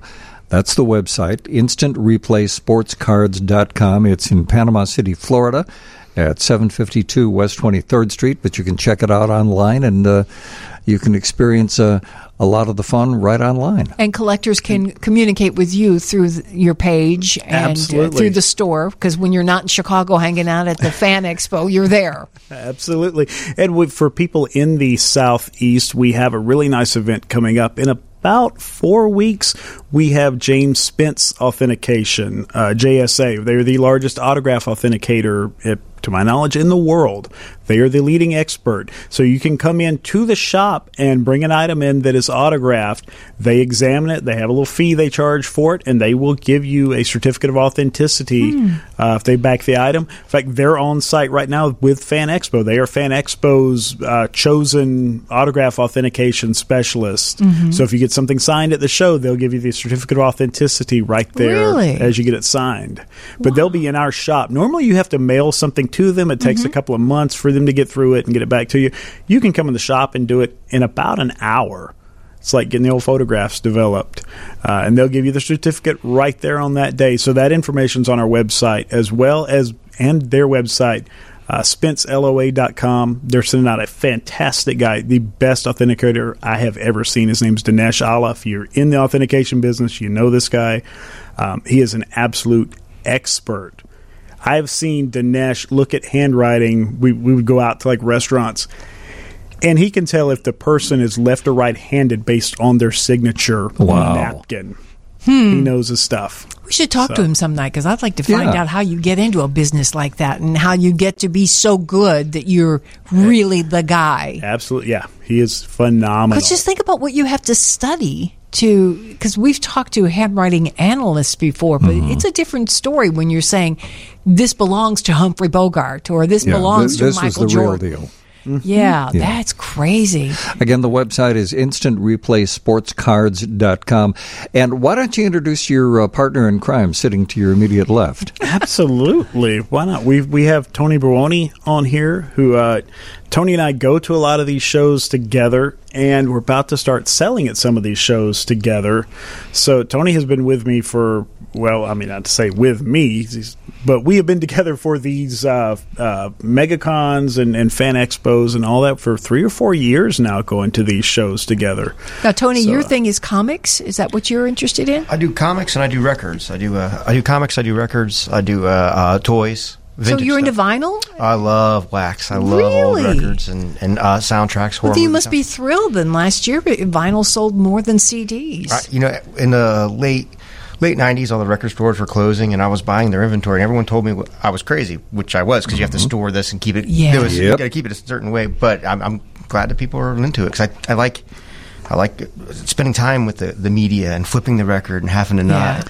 You're singing my song. One of the things, when Johnny and I bought the house that we're now in, we had to construct. There's one wall that we have some custom-made shelving units that house my vinyl. So they won't bow? I will not get rid of it. Yeah. And they had to be made so that you could have a toe hole, so you could stick your toe under there so you could get real close and turn sideways and read what the album was, you know? Oh, yeah. The guy that came in was brilliant, because he goes, well, you can't buy anything at IKEA because it's going to start bowing. Sure enough, that's what happens when you put a bunch of vinyl on. You know that. Oh, yeah, they're heavy. Yeah. But nothing sounds like them. They sound wonderful. Yeah. Well, again, you're preaching to the choir here. So you were talking about first concerts earlier. Yeah. Steve, you and I have something in common. I mean, we already do. We're both guitar players. Right. We both read a comic or two in our day. Yeah. Your first concert was? My first concert was hosted by Dick Biondi here in Chicago, and the Platters, the Jarmels, Brooke Benton, Phil Upchurch, and Dee Clark. And I forget who else. That's way before your time. My first concert was the Platters. Oh, Really? Probably not the same night, the same event, but yes. You were a little older. When I was about 12, 13, something like that, yes. Okay. And for a long time, all of my concerts I went to it was like the Platters and the Drifters. I saw the Moody Blues. I saw Bob Dylan. It was all the... That's a nice lineup. Yeah. And then I think I saw McCartney last year. So it's... And you are a musician, too. Yes. And, we got so much more to talk about with Aaron and Tony, so stay with us. We got news coming up next here on WGN. Steve King and Johnny Putman at WGN Radio. Boy, this has been a hard year to be a White Sox fan. Oh. Speaking of which, I should remind everybody we're going to be starting late next week because due to a conflict with the Bears broadcast, the White Sox game will be on WGN. Woohoo! Don't get upset about this. We're pumped. We love the White Sox in spite of the kind of season this has been. So we'll probably be hitting the airwaves instead of 9 o'clock, somewhere between about 10 and 10:30. Unless they want to play extra innings and win, just as a gift for us. Yep. I mean, we've been supporting them through thick and thin, and it's not been easy. And if you've never heard Len and DJ's broadcast, they are so good. I met Lynn Casper a couple of years ago in Atlanta outside the stadium, and I love listening to the guy. Well, you're a diehard Cub fan. Well, he's just so interesting, and and personally, I mean, he makes so many music references, and he's such a big, like a power pop guy, and he's talking about Big Star, and he just released an album. His group, it was about 6 months or so ago, they came out with another album. Anyhow, point is, we're fans. Yeah. We'll be here. Socks, it's all good. Yes. So we're talking sports collectibles and other kinds of collectibles. A whole bunch of stuff, yes. Aaron Bearden is in studio with us. He is the owner of Instant Replay Sports Cards. And you should go to instantReplaySportsCards.com, and you will see all the information you know. And Aaron, again, you can introduce your partner in crime. Absolutely, yeah. Here with me, Tony Buoni. I just like to say your name, so you have to forgive me, because when I say it, I smile because it's so rhythmic. It's musical. It is. Tony Buoni. Buoni, you got it, yeah. Because I told you Buona beef is very popular in Chicago, and your name ends in a vowel. And as Joey Doria said last hour, if it ends in a vowel, you're Italian. I'm Italian. He's good in Italian. That's right. I always refer to him as T-Bone. Yeah. Oh, that's a good one, too. That works. Yes. Now, did you actually find some albums since you're a dealer in vinyl? Did you find something today? No, I saw a few around, but nothing that I was really chasing. I was going after older, horror comics. I'm just looking around, checking out. So the horror genre is your thing in comics. Absolutely. Did you find any valuable, old EC comics? Oh, that's that. Now you're singing to me. That is the gold standard of horror comic. EC Comics, for people who don't know, EC Comics was basically responsible for the Comics Code. Right. Yes, because they were putting out wonderful stuff. They were DC's competition, and DC had to find a way to shut them down. And it was, we can't beat them on the newsstand, so we'll just slander them and make parents terrified that their kids would want to buy an EC comic. They likened those books to juvenile delinquency. Yeah, and they were just misconstrued. They're monster stories, but they're also morality tales, like a lot of the 80s slashers or whatnot. They're also you do something bad things happen, and they got crucified in court because of the art. What is now? You guys are both at Fan Expo. What is the in terms of? Okay, let's stay with comics and records. What is most collectible these days? Stuff from years and years ago, or some of the stuff that is coming out? Like, I know some groups are insisting that you put their product out on vinyl. How collectible is that stuff these days? They do a lot of variants. Like the records will be, instead of just black, they'll have colors, or they're really beautiful how they're pressing these things. And some of those get really, really expensive because they only make 100 or 150, 200 of them, and they're really sought after music or stuff that the rights are tied up, real low releases, and they get quite expensive. Isn't there also a kind of a controversy if you are a vinyl purist? And if you're going to buy something on vinyl that has been recently recorded, the question is, how was it originally recorded? Absolutely. Was it recorded on analog tape, or was it recorded digitally and then being pressed on vinyl? Whole different ball of wax when it comes to serious sound aficionados. Yeah, that's a mastering thing. Like when they master it, it has to be right for the format for vinyl, or it has to be right to be streaming on YouTube, or right for a cassette. Because there are people still making cassettes, which are even sure. That's wild. Yeah, and it's like horror movies. Don't tell me that there's somebody out there that's in love with 8 tracks. I hope not, because it never sounded good to me. So. No. Yeah, and it's an art form to get that proper mix that sounds good, whether it's a CD or on your radio or on a vinyl or. I mean, there are a few people that can dial that in, but boy, bless them. Did I ever tell you the one of the best comments Johnny and I ever had? We were interviewing, and I can't think of his name, but he was one of the engineers who worked over at Abbey Road, and he had worked on some of the Beatles product.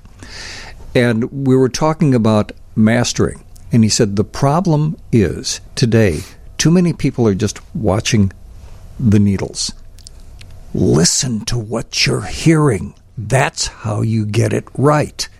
And I absolutely agree with that. Yeah, because otherwise you're just going by, well, this hit this many decibels.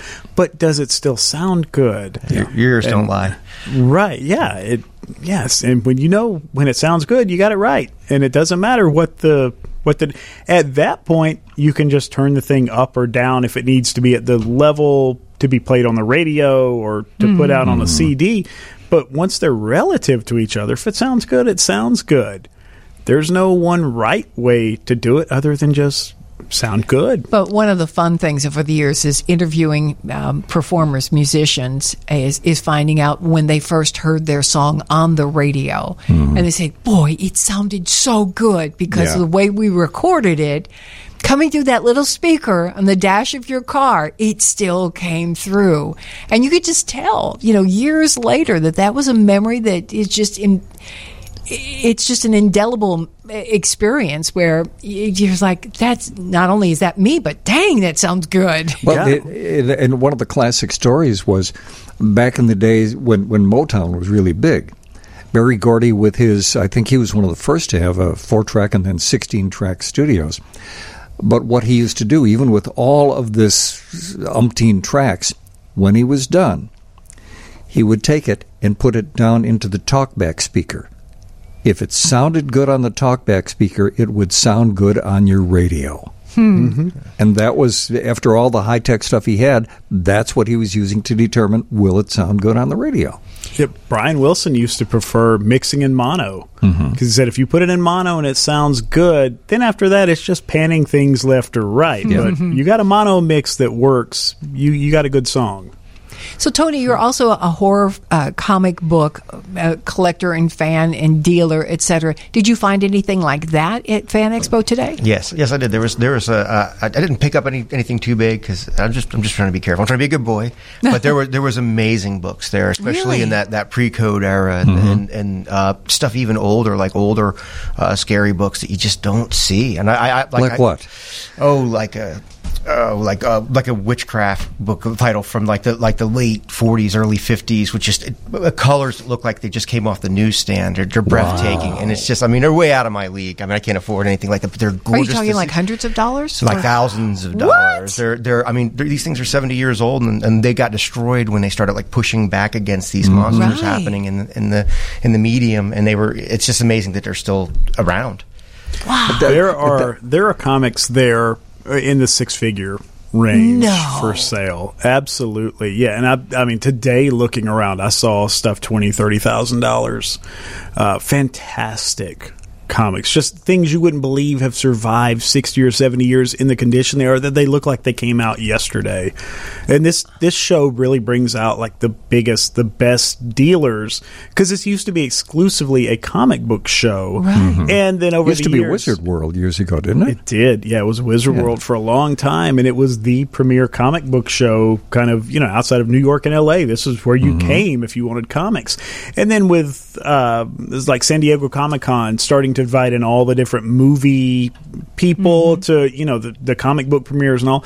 They kind of got a little more of that, but this is still a phenomenal comic show. I mean, you've got we always go see Dale Roberts, who's one of the top dealers in the country. He's just got amazing stuff at his booth. Definitely, if you go check him out, you'll see things that you just will drop your jaw. Captain America's from during World War II. Oh, really? Gosh. Oh, yeah. Yeah, just, yeah. So, some of the original beautiful. Simon Kirby stuff. Beautiful. With the Schoenberg covers and, yeah. Well, we're talking about Fan Expo, and it continues on Sunday. So if we've now piqued your interest, it's at the Donald E. Stevens Convention Center out in Rosemont. And Aaron and Tony are with us for a few more minutes, so stay with us here on WGN. Steve King and Johnny Putman at WGN Radio. I know that has absolutely nothing to do with sports, but that is Aaron Bearden, who's in the studio with us, and that's one of my favorite songs you did. Which album is that on? More Inviting Shore. Okay. Took me a moment to recall the title. And you can go to aaronbearden.com, and certainly. That's where you can find it. Certainly. And you were telling us a cool story off the air because you did get to meet Lou Diamond Phillips today at Fan Expo. Absolutely, yeah. And you told him. And they kind of tie together. Lou Diamond Phillips, more than almost anybody else, is the reason I wanted to be a musician. When I was about 5 or 6 years old, I saw La Bamba. Mm-hmm. And that was the coolest thing in the world. And I was like, this is, I got like, this is a teenager. And he had a guitar and he wrote songs. Yep. And it just looked so fun and so amazing to do. And that's what I wanted to do. And then I saw Crossroads with Ralph Macchio right around that same time. And I was like, okay, guitar is definitely the way to go. And so that's why I usually play a Fender Strat because of, Richie Valens in La Bamba. I told Lou Diamond Phillips today, I said, I built a 54 reissue Strat like what he had in the film, the two-tone sunburst and all that. And he just... What did he say when you told him? He was so nice, but he said, man, that means so much to me. He said, thank you for the kind words. He said, I love hearing that. And so we got a photo with him, which is the only photo op I've ever done. And I've been doing the conventions for 15 years or something. Mm-hmm. I've done sports card shows for almost 35 years with athletes and all that, signers there, Hall of Famers and stuff. He's the only person I've ever done a photo op with because this was this level of impact on my life. And yet, I don't believe he actually did the singing in the movie. He did not do the singing. That was the guys in Los Lobos who did the soundtrack. That's right. Yeah, and they're in the film when he goes to Mexico, and there's the Mexican band playing. Mm-hmm. And a lot of people think it was Los Lobos lead singer who did his voice, and it's not. There's a gentleman playing guitar, kind of standing to the left, I think, of the lead singer on stage. He's the one who did the actual singing for Richie Valens in the film. I think he had a closer voice range. Yeah, but Lou did a darn good job, and he did. And if you watch, he's playing guitar chords correctly. I think there's one scene I just rewatched it about a month ago, and he gets a little bit off on his. La Bamba's like a 3-chord song. Yeah, and he gets a little off on his transition. But I'm looking and going, he's playing C, F, and G. That's La Bamba. Yep, that's the deal. Yeah, and he's getting it. He's in there, right? And it may be just a matter of their editing not syncing up with the audio. See, now you're getting into geek territory. What was the movie we saw? It was kind of a Django Reinhardt spinoff with. He used to be with Madonna. Yeah, Sean Penn, Sweet and Low Down, who did the worst job of pretending to play guitar. It's like he didn't even. He didn't try. Nothing. No, not a bit. But that film is so... I love that film because of the raising the awareness of Django Reinhardt. Yep. And if you're a guitar player and you've never heard Django or you can see him on YouTube. There are a few clips available. It's just out of this world. That's true. Incredible. He did bring him to a whole audience, a new audience. And if you listen to a lot of Les Paul's early things, oh boy... Yes. He is channeling Django. Absolutely. Mm-hmm. If you're a guitar player out there and you don't know Django Reinhardt, I'll tell you this. Eddie Van Halen always said he could never play what Django played. Yeah. And he was being honest and humble. And Django played it with two fingers. Yes. He had two fingers that were injured in a fire when he was 18 or 19 years old, and so he had just the use of two fingers, and he played stuff that guys today cannot figure out how to do. Django is one of two guitar players that ever I had the same reaction to the first time I heard them. The first time I heard Django, I just started smiling. That's what his music does to me. The other one is a guy you need to see, Tommy Emmanuel. Yes. Yeah, I have. Yes. Tommy is just... Yes. Yeah. In fact, Tommy's going to be in Chicago in a couple of weeks, and if things work out, he's going to be in the studio with us. Oh, wow. Yeah. Tony, are you a musician? Absolutely. You are? Yeah. Oh, wow. See, you guys are multifaceted. We could go on all night talking sports and music. And we met in a screenwriting class. Really? So, yeah. Oh, that's so cool. Yeah. Well, how great it was for you to stop by here, because I know you're out in Rosemont. It's a big day, and you said it was like 75,000 people, it felt like, at the expo on Saturday. You've got Sunday to look forward to, but what a treat to have you in studio with us. Again, blatant plug, people can follow you where? InstantReplaySportsCards.com for all of the sports-related things. And most of my customers don't even know that I'm a musician. I don't try to push that on them. But then AaronBearden.com for music. You can go on there and get records and things like that. And Tony, people can follow you where? I'm Tony Bioni on Facebook, and the Cat Stash NOLA on Facebook and Instagram. Cat Stash NOLA. Cool. Thank you, guys. It's been a pleasure. Absolutely. Take care. More coming up. Stay with us. News is next from the Northwestern Medicine Newsroom. Steve King and Johnny Putman at WGN Radio. I'm your vehicle baby. 53 years old, and it still sounds good. I love that song. And you have to crank it up to the threshold of pain every time we play it. My headphones were bouncing on my head. I had them turned up so loud. Of course, the Ides of March. And when you think of the Ides of March, you got to think of the purple-haired wonder, Jim Peterik. Jim Peterik, good morning. Hey, Jim. Good morning, Steve and Johnny. Johnny and Steve, hope you're doing great. We are, Jim. Well, speaking of doing great, before we get into all kinds of other stuff, you gave us heart failure a couple weeks ago. You know, Steve, I can laugh about it now, but as they say, news of my death has been greatly exaggerated. I got to tell you, that afternoon when you were performing, and suddenly my phone starts lighting up. People are going, I'm at the concert. I can't believe what just happened. The house lights came up. They're taking Jim. I said, what? What's happening?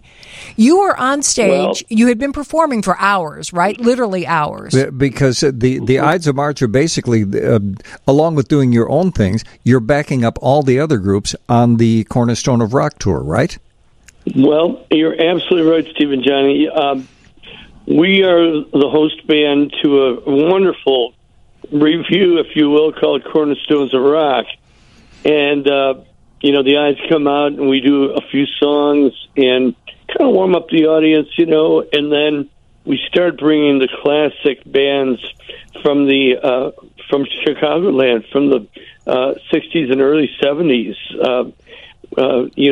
New County 6, the Crying Shames, of course, the Ides of March, but then we also do a phenomenal tribute to the late, great Jimmy Sons of the Shadows of Night. We bring on Dan Buck of the Boys, and he just knocks it out of the park. And then the Ides come back, and we wrap up the show with, like Ellie Goodbye and a few other hits, and then we end with, guess what?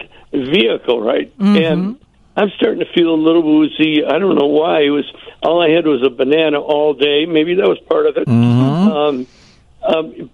I'm not used to early shows. I thought that would be fine, but I was starting to say, and this is the vehicle that, and I just started feeling a little dizzy, but I soldiered on for a while. The friend of the stranger in the black sedan. Won't you hop inside? And I started getting real dizzy and fell flat on my face, blacked out. And I'm on my face because my guitar was safe. It was on my back. Oh, thank God. But I was a bit broken. No broken bones, but blacked out.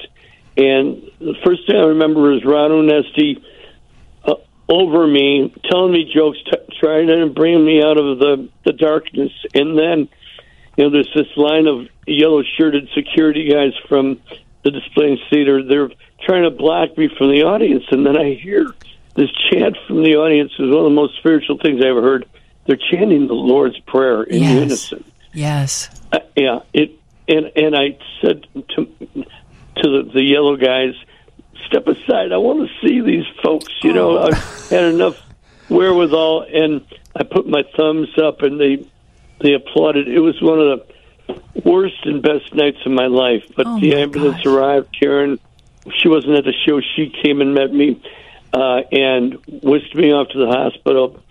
And I was there for like 7 hours. I didn't have to stay there, though. And my blood pressure had fallen down to 47. And it was all about blood pressure, really. It wasn't about heart failure or anything like that. I just hadn't eaten anything. And my blood pressure went way down. They got it up to about 95 and sent me home. And 3 days later, I was already doing light-duty shows, like with Pride of the Lions, and where we were kind of more or less lip-syncing to the record, and it took great little audience, and it went at Speakeasy around Honesty's place. But I got back on my feet, and I'm 100% now, and it feels so good. Well, it is so good to talk to you, but I'm not kidding, and Johnny wasn't either. You gave us heart failure when our phones were blowing up, and we're so glad that you're doing as well as you are, Jim. And Jim, you were you wearing leather pants? Were you out there sweating and you dehydrated? Of course. Of course. Okay, all right. Well, that explains that. All right. And probably a brocade jacket with your leather pants and just working. It's an aerobic exercise for you when you're on stage. It really is. Well, you know me too well, Johnny. Yeah. Yeah. Wow. Well, they've got a show coming up this week. We're going to tell you all about it, so stay with us. We'll take a quick break and come right back with Jim Peterik. Steve King and Johnny Putman at WGN Radio. The Ides of March, LA Goodbye.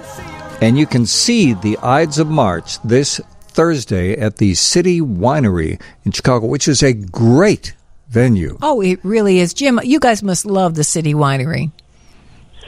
We really do. The sound system is great. It's intimate.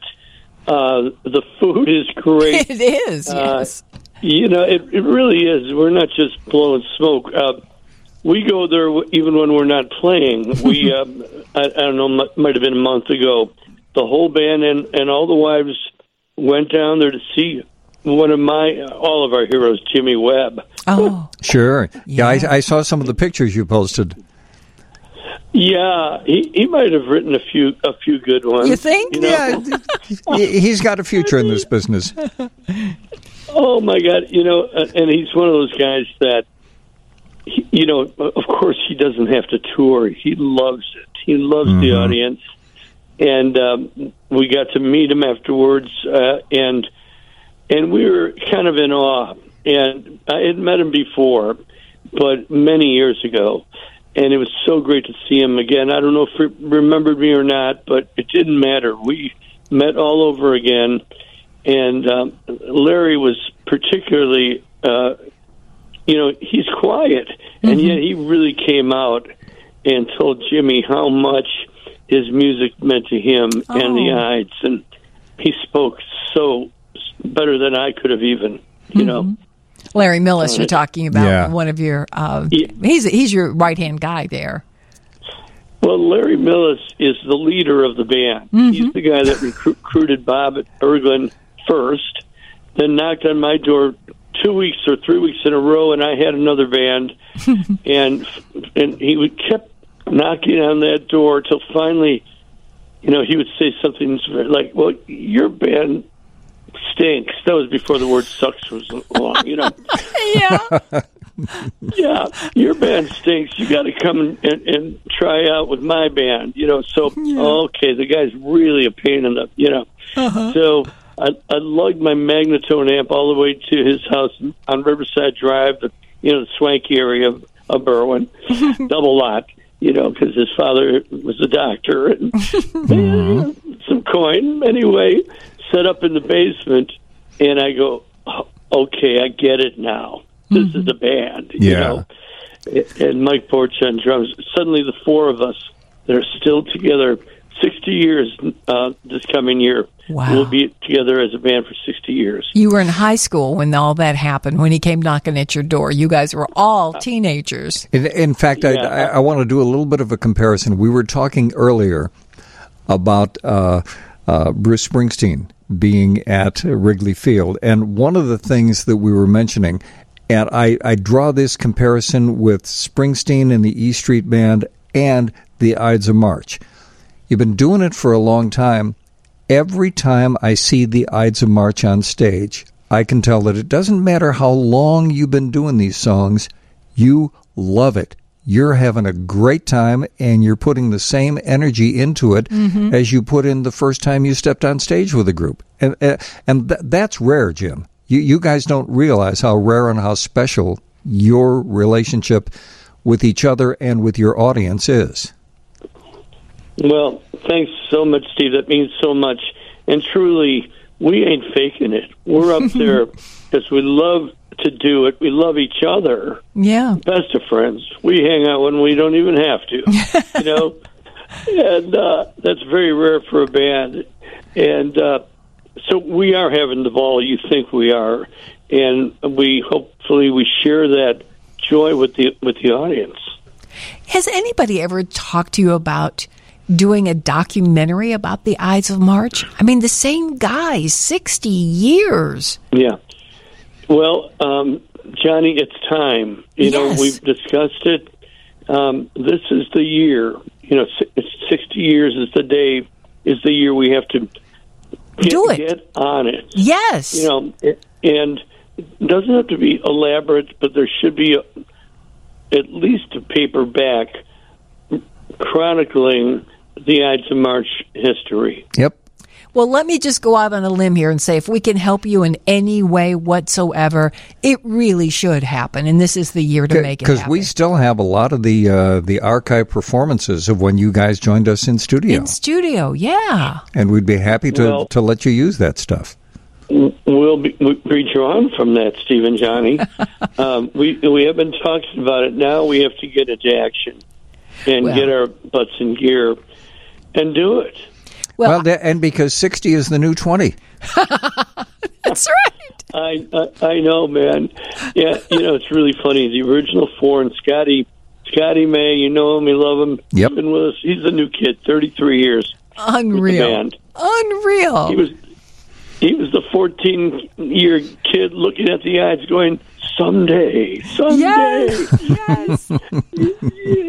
And, of course, now we have the kick butt brass. I call it I can't say ass on your show, but let's call it the kick butt brass. But speaking of kick butt brass, I'm going to give you the oddest suggestion you've ever had. But it's a song with the Ides of March horns. I would love sometime to hear you guys do the Freddie Cannon arrangement of Way Down Yonder in New Orleans. With the brass, the way the brass takes over that song, I'd love to hear you guys do that sometime. That would be amazing. I love that song. Way down yonder in New Orleans. But just that whole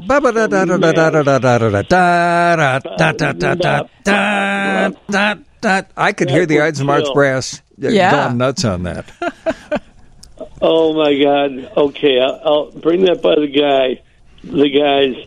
Steve King thinks it's a great idea, and so do I. How's that? That's good. You haven't answered a question from a listener who wants to know if there will be another cornerstone of rock this year. And the answer is? Yes, there will. Do I have a date in my head? No, but it is going to be this year. I can't remember. I don't have my calendar. I just looked it up. It's going to be Thanksgiving weekend. Thank you. Yes. Thank you. I'll put it down on my calendar. Put it in your phone, Jim. I'll put it in my phone. I knew we had something. And, that's another, going to be a great show. This time I won't face plant anything spectacular like that. No. But buckle up. People are going to be coming at you from all different directions with food. Eat this, Jim. Eat. Have some carbs. Do something. Everybody's going to be my grandma on stage. Really? But I have to ask you another text we got. Somebody wants to know the City Winery Chicago. Are there still tickets available? And are you going to be doing any new surprises at the City Winery show? Well, there are still tickets. They're starting to go fast, which thank God, because they were starting a little slow, but they're really going now. And there was some bad advertisement out there. There was some, not really a scalper, but a secondary seller who was selling them overpriced. Mm-hmm. You know, and really, we were going, what the? And then go. You know what I advise everyone: go right to the website. Yes, and you'll find a nice $45 ticket. Yes, not a $60 plus ticket. So you and Taylor Swift are having the same problems. Yeah. Well, yeah, it's tough. I talked to Taylor the other day. She said, that really sucks, doesn't it, Jim? I said, yeah. Can I recommend that if you are going to come to the show on Thursday night, and you should, get there early enough to order your food, because as Jim said, the food there is fantastic. And it's just a really good opportunity to have your meal and then just face the stage. And there's not a bad seat in the house, the way they elevate the tables. And again, not a bad seat in the house. We just love the place. So no, it's great. It's great. Are you going to be in town at all? We might be. We just might be. Yeah. Well, just let us know, and you'll be on that guest list. Oh, thank you, Jim. You also did, before we let you go and get some rest, you recently finished your project, Pride of Lions, one of your many projects, right? Pride of Lions, this is our 7th studio album, our 8th counting the double live album we did in Belgium. Yeah. Toby Hitchcock is a force of nature, singer.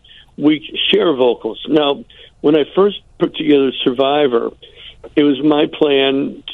Well, it's originally called the Jim Peterik Band. Mm-hmm. Same band as the early days of Survivor. And I wanted to, no, I didn't want to. I had planned to share vocals with Dave Bickler. And that, the first album, I sing some duets with him, and then I was kind of, relegated to keyboards, which is fine, and I still wrote or co-wrote all the songs. But Dave was an amazing singer, as was Jimmy Jameson. But I always missed, the double vocals. And when I put together Pride of the Lions, I was gonna cure that. Yeah. And Pride of the Lions is really very close to the prototype I had in my head for Survivor. That is so cool. And I remember the very first time, your very first album with Toby, and you brought him in studio with us. And we were blown away. Well, speaking of that, he almost blew our microphones out. Yes, you're right. I forgot that boy's got a voice. Yes. The loudest voice in life. Yeah. Yeah. Really strong. He's so good. Well, you need to. I'm going to play Grandma. You need to get your rest right now, young man. Get your rest. And thank you for joining us, and have a great show on Thursday. It's always a kick to talk to you, Jim, and I'm so glad you're doing as well as you're doing. Yeah. Well, I'm doing great. I wanted to mention one more show. Sure. It's coming up on the 29th of August. It's Jim Peterik and Friends at Hey Nani in Arlington Heights. Really great club. Yeah. And special guest Kathy Richardson. Oh, cool. Starship. Nice. I don't want to brag, but I kind of started her out. You sure did. Produced her first album, Moon Not Banana. And my dear son, Colin Peterik, who's going to be a guest star, too. That's going to cool. be great. Yeah. Really going fast with that, but I wanted to tell you about it anyway. Tell Kathy I'm putting in an advance request for Cadillac Woman. That's a great one. Okay, I'll write this down. Cadillac Woman. Yes. I don't know if I ever heard that song. Oh my gosh. You have to ask. It almost melted the tower when she did that in studio with us. It's wonderful. I will tell her. I said, you've got to sing it, Cadillac Woman. Steve and Johnny insist. That's right. Jim, we love you. It's so nice to talk to you. We always love any excuse, but you know you're welcome on here any old time. So thank you for staying up late for us. And give Karen a hug from us. I sure will. She says hello, sends her love as well. Thank you, Jim. Take care. Thursday night, City Winery in Chicago. Stay with us here on WGN. Steve King and Johnny Putman at WGN Radio got a brand new car, feeling good so far. So far. But we will find out. We just ran a marathon during the newscast. Yeah. You know, people who do third shift or tour one radio shows should give efficiency experts a course on how to efficiently do tons of things during a 5, or in this case, about a 3-minute newscast with a couple commercials. Johnny and I were running in different directions, and I was coaxing the coffee machine to spit out another round of coffee for the rest of the show, because we got some good stuff to talk about, like cars with our buddy, the car guy, Tom Appel, who joins us a couple times a month, and he's busy road testing cars. And he is the publisher of Consumer Guide Automotive. Hey, Tom, how you doing? I'm good. How are you guys? Great. Good. Now that we're back in studio. And you sound breathless. I hear it. Not going to hassle anymore. Well, thank you for stepping aside so we could sneak Jim in here for a little bit tonight. And of course, not everybody can say they had Jim Peterik for their opening act. Yes. No. Yes. Yeah, I got bumped for a superstar. I'm totally cool with that. You know, we should go to see the Ides of March together, because you're a big music fan. Have you ever seen them perform live? No, there's some stuff on YouTube, and Jim frequently shares. People should follow Jim on Facebook. He frequently shares concert stuff. Yeah. And, that would be a lot of fun. Oh, my gosh. The band is so tight, and their harmony is amazing, and to think this is their 60th year. Whoa. That's crazy. And they really do bring incredible energy to everything they do. I mean, they've been doing this for, 60 years, but every time it's like the first time. They bring that same energy to their performance. You get the feeling, seriously, Tom, that when they step out on stage and they see like this crazed audience that's so excited to see them, that it's kind of like a pinch me moment for them all over again. It's like, oh, wow, people actually came. Oh, wow, they're really into our music. You know, it's just so much fun. All right. Yeah, that's going to feel good. Speaking of videos and things you can see, did you by any chance happen to take a look at the crash test videos that I sent to you and to Johnny? Did you get a look at that? I have not seen those yet. Okay. Oh. I sent them to you in Messenger on Facebook. And I want to start there because it's a series of videos, and if you want during the break, you can bring it up and take a look at them, of different cars going into the wall and being crash tested. And there's no real commentary or anything. You're just seeing the cars and how they handle the crash test. One of the things that struck me, and in a way I shouldn't ask you since you haven't had the chance to look at it yet, but I will ask you. I was surprised at the Cadillac Escalade, 2 cars. The Cadillac Escalade really seemed to come apart, and the Ford Bronco is just flipped over and destroyed.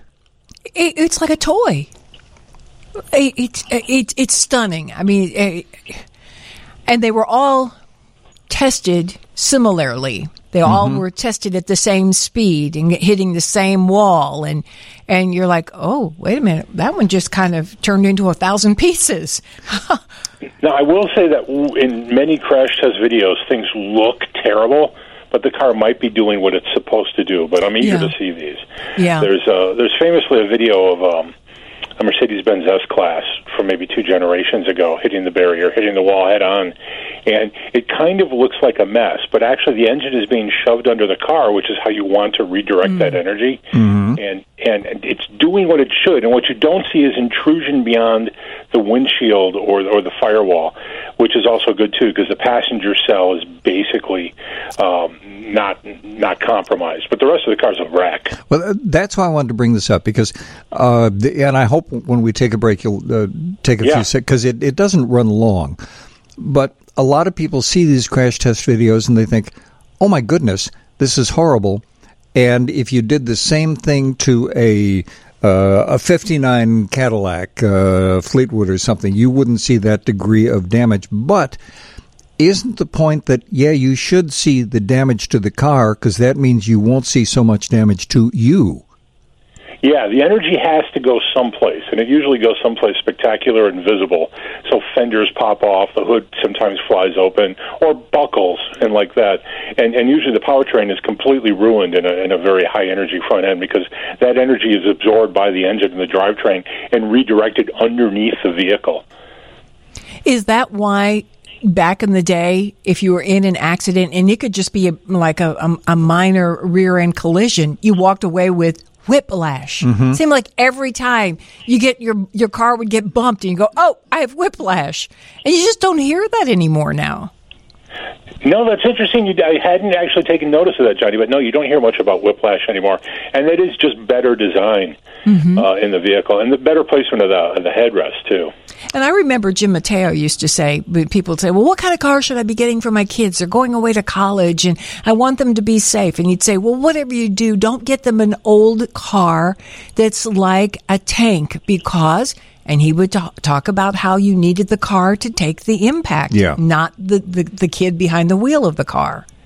But speaking of that, and I'm segueing only a smidge, I think you have probably seen the ad for, I believe it's Subaru, which is one of the most effective ads I think I've ever seen, because it's the car is pretty much destroyed. And the mother drives up and she sees her husband and her child coming toward her. And she says, I never loved our Subaru as much until the accident. And basically the point is the car's destroyed, they all walked away. Yes, until they walked away from the Subaru. And it's just a great punchline, because you go, oh, yeah. And they're walking toward her. And the car is, it's just really, really well. I mean, it's one of those where you stop and you go, well, that's a weird thing to be promoting. Oh, they walked away from the accident. Yeah, there was a previous campaign that was similar, the They Lived campaign. Yes. Subaru, I don't know if you remember that. And you follow I think it was the Subaru Legacy, which is their midsize sedan, from the point of an accident to the junkyard. And along the way, people passing, along the chain of custody, people tell other people they lived. Because the car's a total wreck. Pretty effective commercial. Yeah. We are talking with our car guy, Tom Appel. And Tom, what have you been in lately?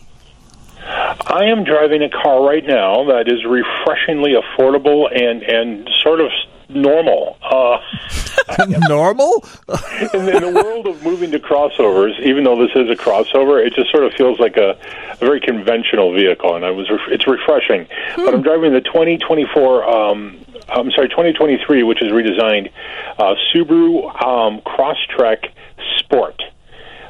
Which is right in the middle of the Crosstrek lineup. And for people who don't know, this is Subaru's smallest crossover and most affordable. It's a subcompact, but it's surprisingly roomy.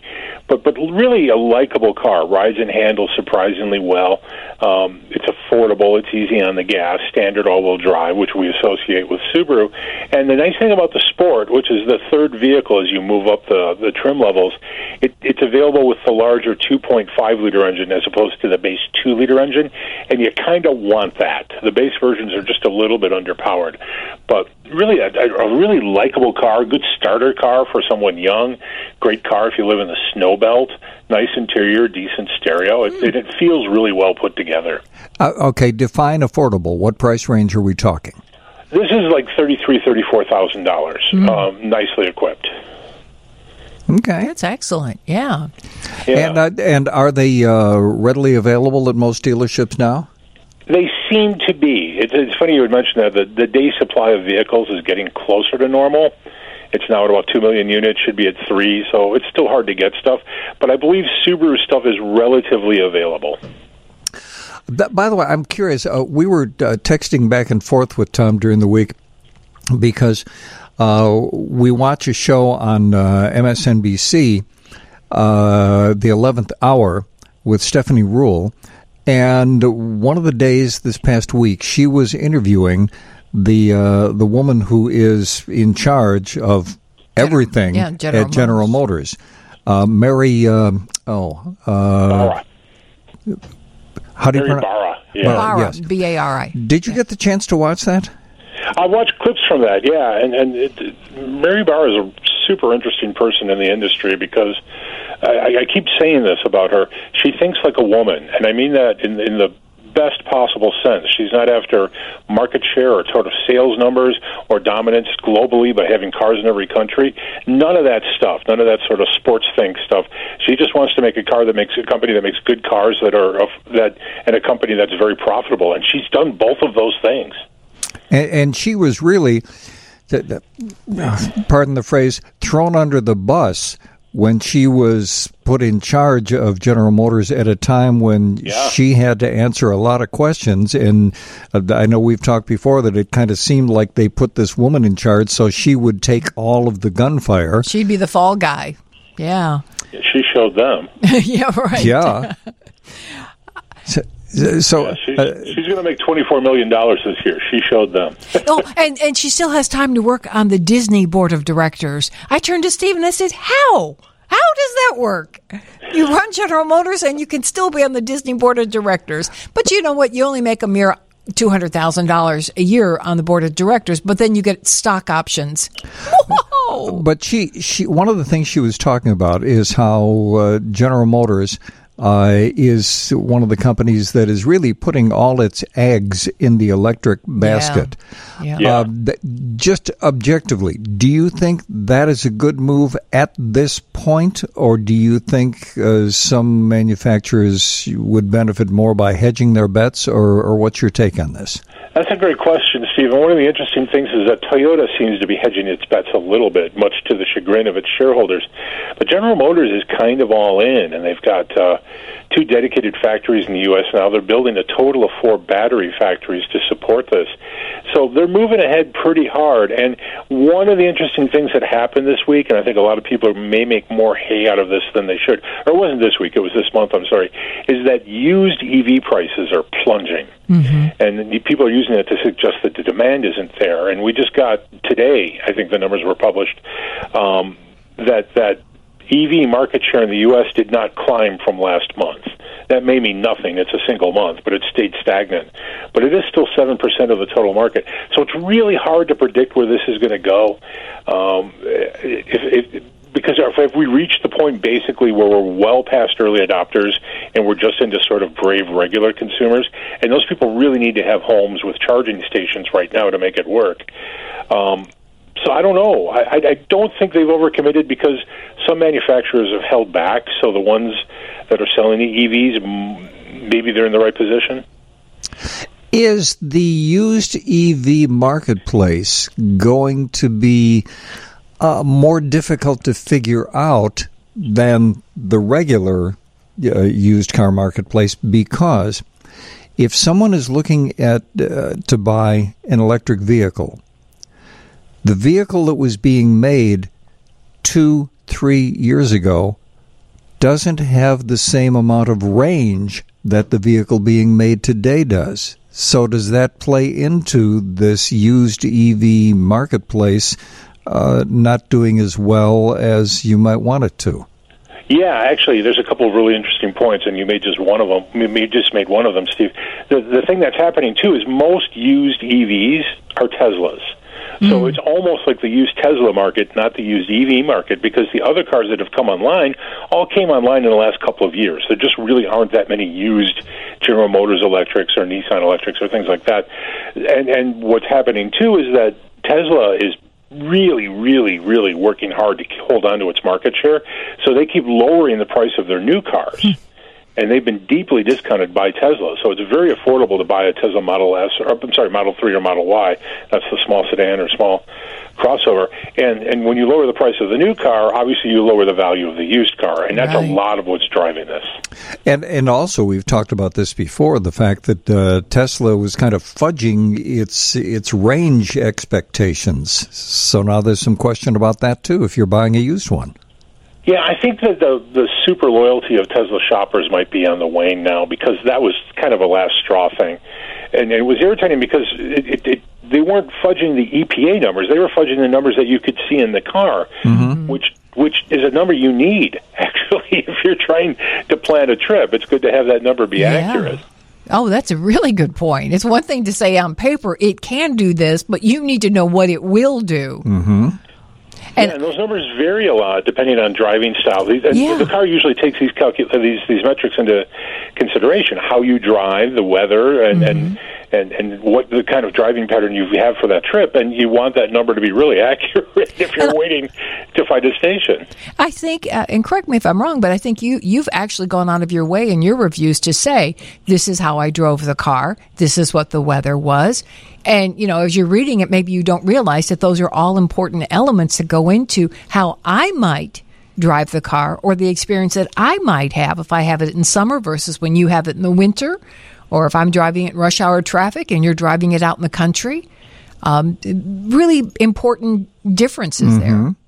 Yeah, and we're seeing interesting stuff coming out of the Southwest now, too. I mean, we've talked a lot, and obviously we're up here in Chicago, and we've talked about the impact of cold on batteries, but it turns out batteries really not friends with the heat either. Oh. And they're seeing the same kind of battery efficiency reduction down in the Southwest right now. Oh, I hadn't heard that.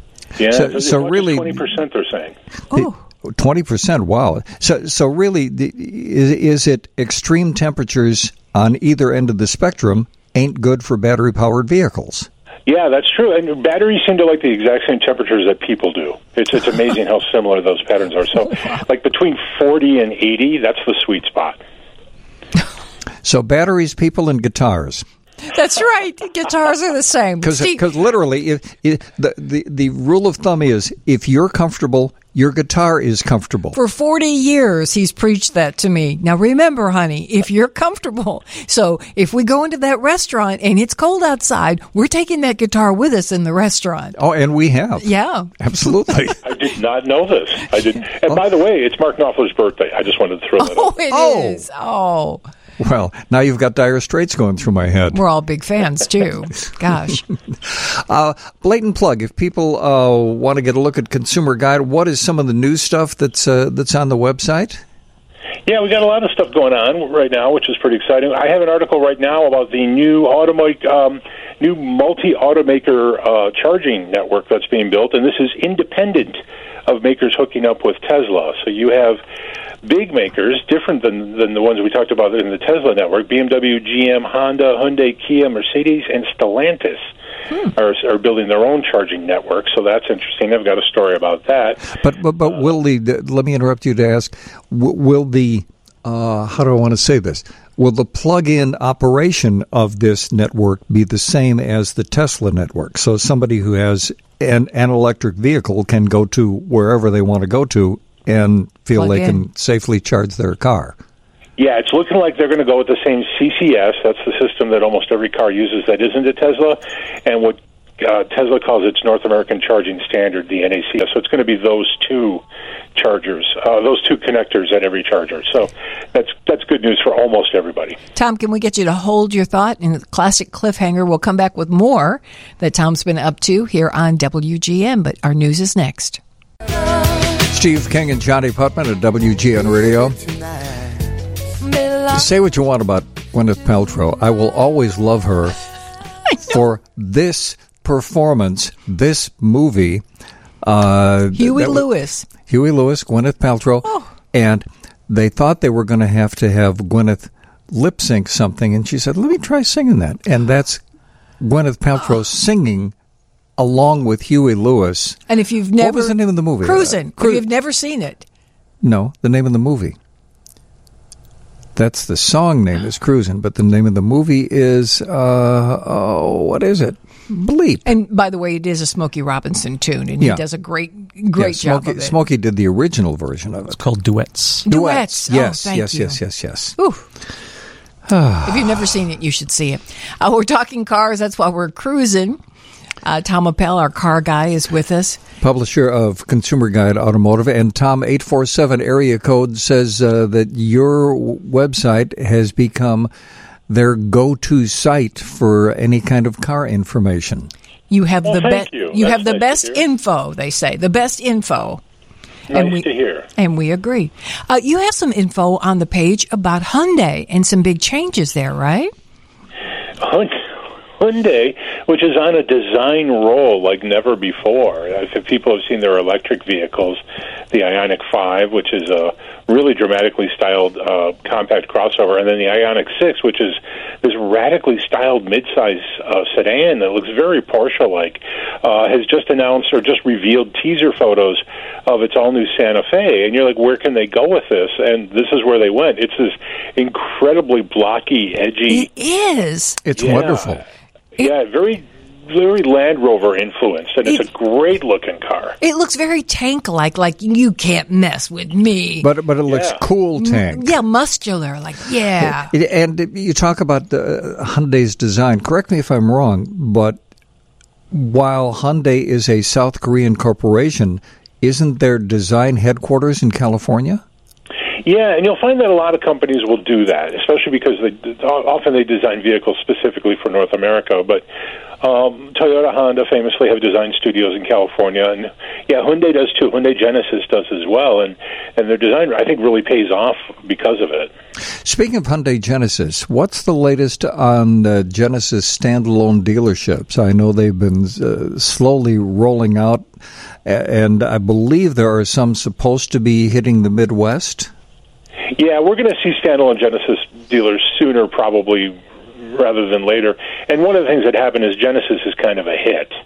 After a decade of kind of moving slowly and just selling sedans that nobody wanted, their crossover lineup is incredibly popular. It's good-looking stuff, and they have electric vehicles that are working well for them, too. So we will see Genesis standalone dealers. The franchisees are going to want to do it now that they have the volume to support that. Okay, here's a question for you. Is the Camry still the most popular car out there? I believe Camry is still the most popular car, if we're specifically talking about cars. But it was overshadowed a couple years ago by the RAV4, not only in Toyota's lineup, but overall. The RAV4 has been the best-selling non-pickup truck in the U.S. for a few years now. Interesting question from an 847 area code. How will used-up batteries be disposed of or recovered? There is a great website to go to is Northwood Materials is the name of the company. I'm sorry, Redwood Materials, forgive me. It's an American-based company that's kind of leading the charge into profitably recycling batteries. And it's largely understood that once the cycle is there and most of us are driving electric vehicles and people start to dispose of electric vehicles, that most of the chemicals in the battery can be recovered, and we're going to be reduced to something of a closed system where we won't need a lot more lithium and cobalt and nickel and things like that. They can be recycled. I don't know if you can answer this, but for example, someone could still be driving a car that was made in 1940 in 2023. Sure. Could someone still be driving an electric vehicle that was made, say, 3 years ago, 25 years from now, or would they have to have replaced the battery, or what do you know about that? The battery life, and we know this mostly from Tesla, so this is beyond anecdotal now. We've seen this, but the battery life seems to be commensurate with the expected lifespan of a vehicle. And we're seeing battery degradation of maybe 3% a year, and that slows down as the car ages. So it's looking like most people aren't going to have to do anything with their battery unless they got a bad one. So theoretically, somebody could be driving one 75 years from now. Yeah, and instead of 300 miles of range or 250 miles of range, it might be reduced to 80 or 70 or 60 miles of range. But that's perfectly drivable for a second or third car. Yeah, especially if, the apocalypse has occurred, you want to get out of town. And you're chauffeuring Mad Max around. That's right. Yeah. Exactly. But you'll still be on the grid. You won't be off the grid, that's for sure. We said about our 31-year-old Pontiac, we always said every time we would drive it, well, at least we're off the grid. Because we didn't have OnStar, we didn't have it hooked, and we literally were off the grid. Yeah. Yeah, everyone's on the grid now. Big time, yes. When your car starts talking to you, like, we know you want to stop here at McDonald's for your iced tea, Tom, right? Yeah. I'm more freaked out by my phone that always seems to know where I'm going. It always gives me a time estimate to go exactly where I'm going. I'm like, this is hitting too close to home. But that we're freaked out about the stuff that we'd be talking about over the breakfast table, and an hour later, whatever it is, shows up on our Facebook feed. Yeah. What? Yeah. Yeah, that's not good. No. we're not imagining it. It's no. And God bless him, Patrick Crispin will look you square in the eyes and say, it's just a coincidence. No, I was talking about a bunion. And all of a sudden, I've got bunion ads. Absolutely true. That's not a coincidence. And then I'm getting sensible shoe ads for my bunions. What? That's not a coincidence. No. And he will just, yes. We're going to take a break so I can cool down and come back for a few more minutes with our car guy, Tom Appel, on WGN. Steve King and Johnny Putman at WGN Radio. That's what he says often. I can't drive 55. He Officer, is I can't Tom Appel, the publisher of Consumer Guide Automotive. In fact, Tom, this kind of dovetails with a listener's comment for 872 area code. Yes. Getting back to car advertising, why is it that a lot of ads on television today show cars racing around in city streets? I'm thinking of the aggressive driving of the Acura and Nissan. They're two automakers that have advertised just that way, and that's absolutely true. Yeah. I don't know why we're seeing that, except that I guess urban environments, are hipper now. I don't know why. Yeah. We should remind people, though, on your site, you've got an interesting piece on car ads. Yeah, I love to do car ad stuff. Which one in particular are you talking about, Johnny? Is it the older car ads? Oh, because I did a favorite car ads. Yes. I just did that this week. Yeah, on the 1968 Dodge Dart Swinger 340. The Swinger. My neighbor had that car. She was, man, let me tell you, she was the talk of the neighborhood. They were like, she's a divorced woman. Why is she driving that car? Seriously. Fast cars for loose women? I don't know. That's it, yes. Oh. So what's in the pipeline? What are you going to be driving? I am doing my review right now of the redesigned Honda Accord, which is still, the spoiler alert, still one of the finest sedans you can buy. And I drove a Sport Hybrid, which is the least expensive hybrid in the lineup. Fantastic car. Absolutely fantastic. About $33,000. Not much there you could want for, really, except for leather. Really? Next time you're on with us, why don't we do a little... let's do two things. One, can we do a few cars that are the most reasonably priced new cars? Yeah. Is reasonable and what do we want to pick? 35 and below? Would that be... Yeah, that's a good range, actually, because there's a lot there that's qualified. And I don't know how many people think about that, but it also demonstrates the big price gap now between sedans and crossovers. Okay. And the other thing, next time you're on with us, because I know that you love to crank your stereo when you're driving. I do. Let's do, for the bumps that we use out of commercial break, let's do Tom's Tunes. Ooh. Oh, yes, I'm good with that. Oh, that'll be fun. So pick about three. Mm-hmm. Okay. 3 of Tom's Tunes. And then you'll have to explain yourself why you picked these explain tunes. yourself, young man. Yes. And I want to add something else. Over the next month or so, we would like to start something that we did so many years ago, and it was really a lot of fun. If you are buying and have bought a new car, and you would like to be one of the folks that road tests a car for us, we'll just ask that you, after you've had it for a month, that you let us know that you're prepared to talk about it, what you like about it, what you're not so crazy about. And sometimes that's as simple as if you could change. You know, if I could, if there's one thing I could change about the car, fill in the blank. Although, I'm thinking of a conversation Johnny and I had earlier this week. We were amazed. We follow a lot of car groups and various social media. There was one in particular on Facebook. This person was complaining about everything in their car, and we both had the same thought. Did they not take it for a test drive before they bought? I mean, they didn't like the seats. They hated the ride. They hated the steering. They hated every single thing about the car. And we thought, well, if you had test driven it, you wouldn't have these problems.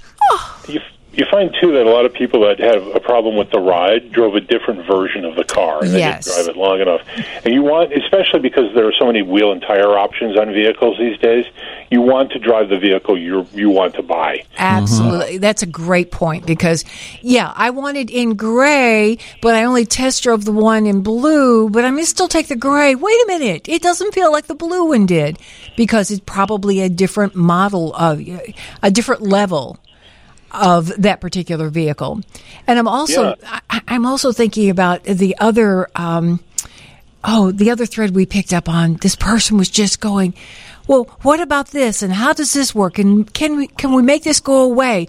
And finally people started chiming in on Facebook and saying, read your damn manual. It's all in there. And finally, the guy comes back and he goes, well, I haven't cracked it open yet. But you would go and flaunt your ignorance on Facebook, listing like 15 things that you want to know how you do these things. And it's right there in the manual. And I'm not sure who to blame. Do we blame the marketers who give you the impression that all you have to do is buy this Whizmobile and your life will be perfect. You'll never have to worry about anything. Don't worry about the manual. Don't worry about anything. Just walk into our dealership, sign the dotted line, and your life will be wonderful. And then all of a sudden you're driving it and you don't like the fact that it lane change pulls you back in the lane. Well, guess what? If you go in your manual, you could probably turn that off. Yeah.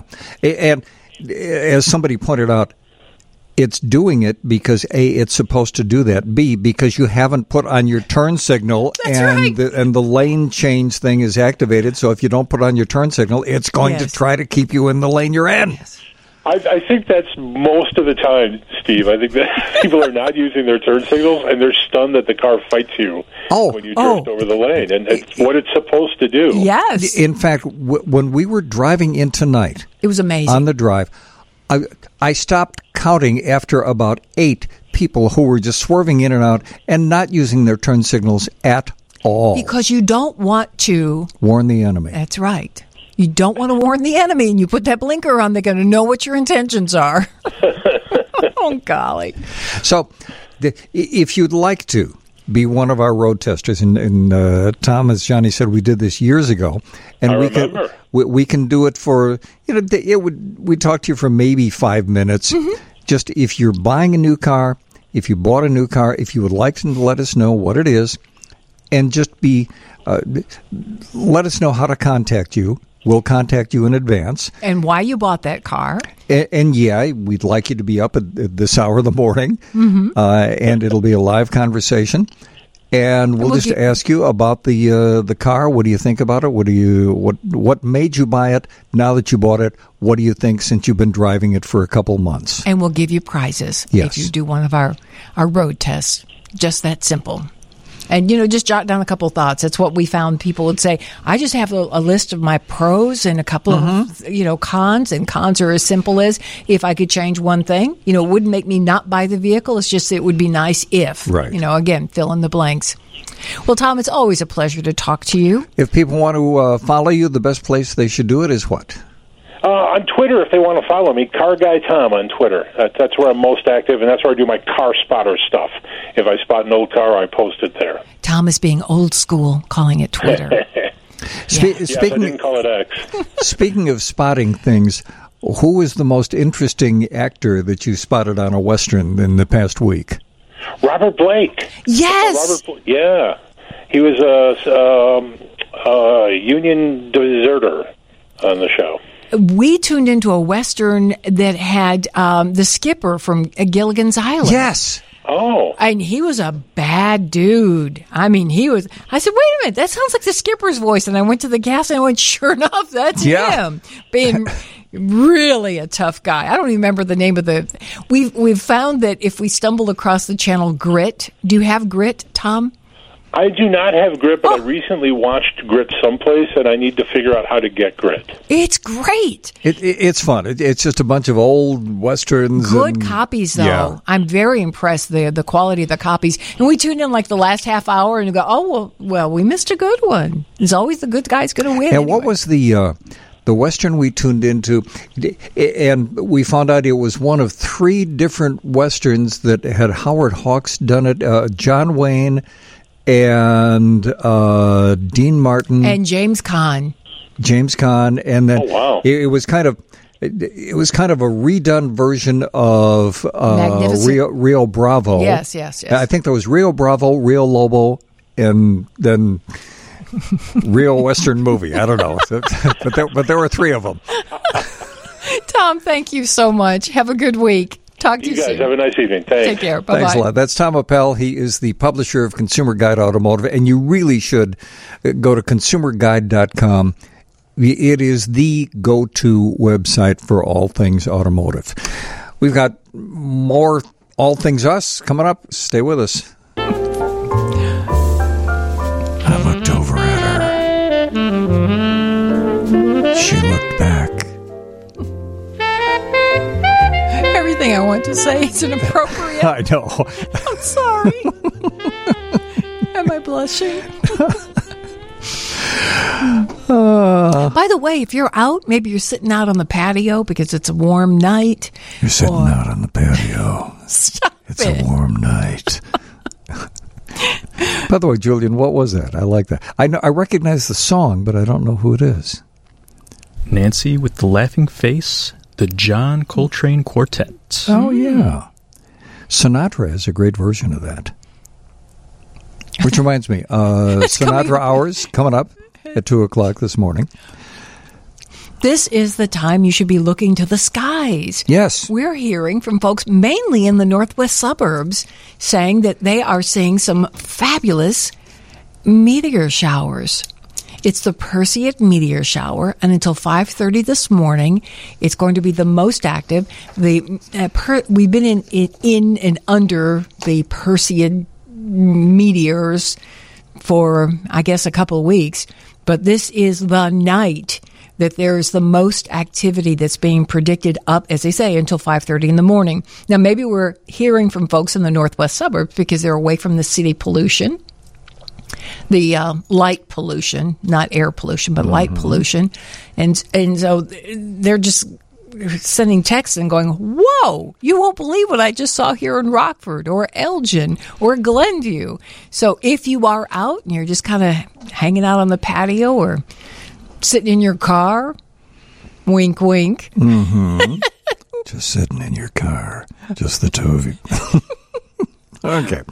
You make that sound naughty. Come on. Okay. Couple things we want to remind you of. Yes. One of them is that next week we will be starting a little later than normal. Well, normal is never the norm for us.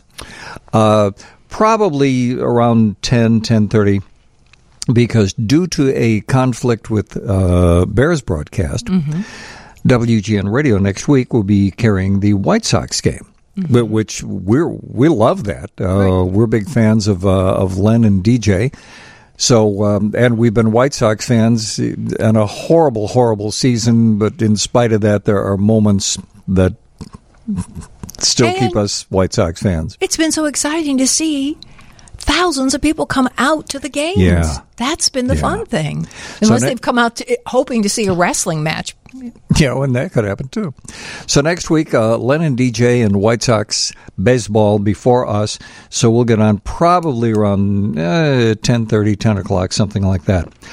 Also, next week, Patrick Crispin will be joining us, as will Peter Greenberg. We've had some questions about, in particular, some people wondering about their passports. So we're going to tap into Peter for his expertise about that. Because I just learned, and go ahead and say, duh, but I've asked a number of people, do you think you keep your same passport number your whole life? And they'll go, well, yeah, but you don't.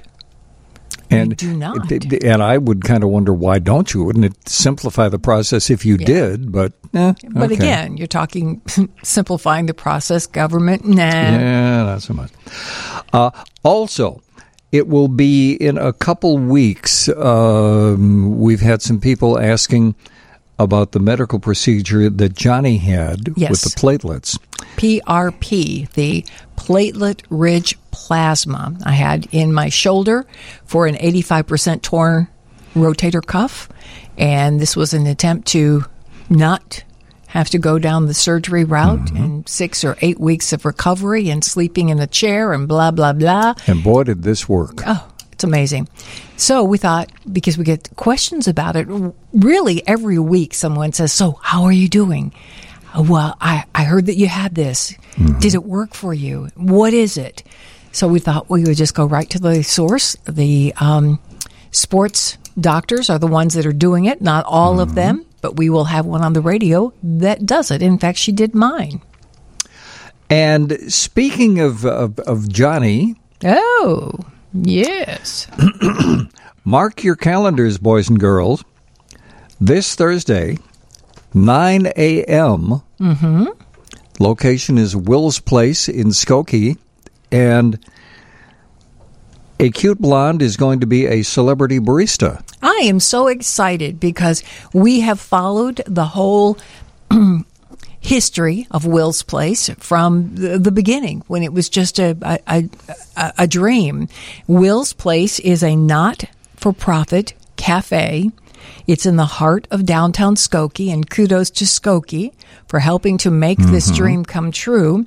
The goal of the cafe, which I understand sells fabulous coffee and great sandwiches and Will's chocolate chip cookies, as well as other pastries.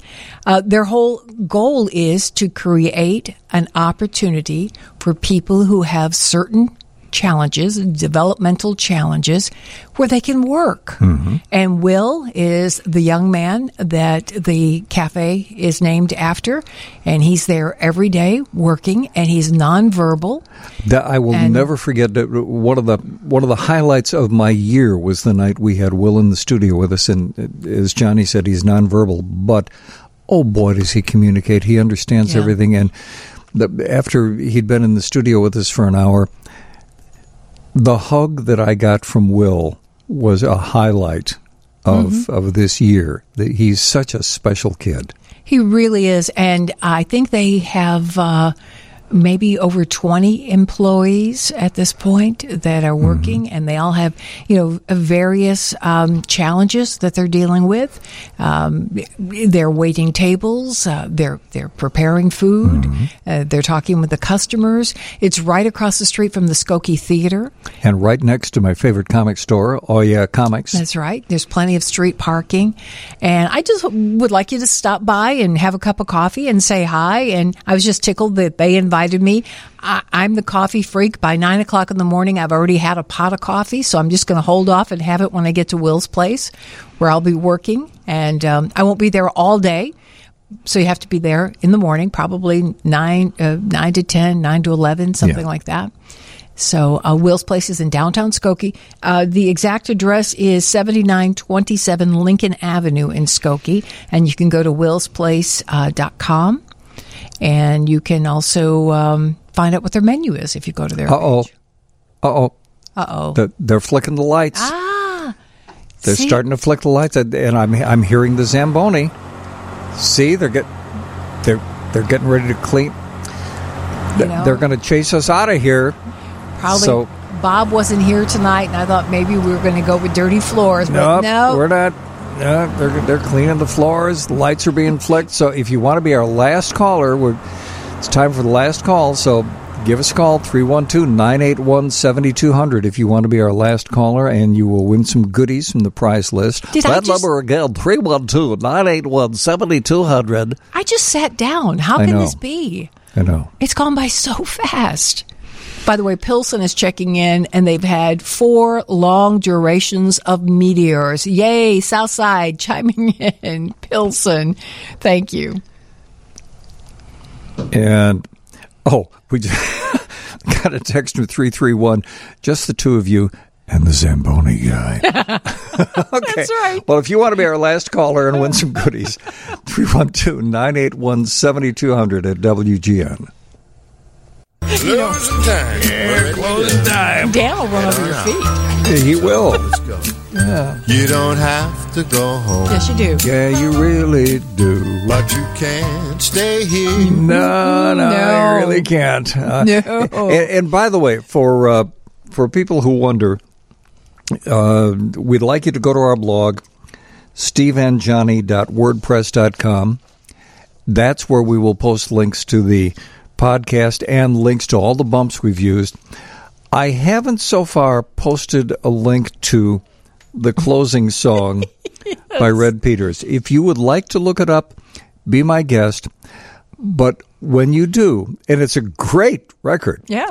But when you do, you will see why we only play that little amount of the song. It is after midnight, though. Technically, we could play the whole thing. Yeah. No. Technically, the FCC would say, "Oh, okay, you're in safe harbor," but we ain't gonna go there. No. So it's an adult song.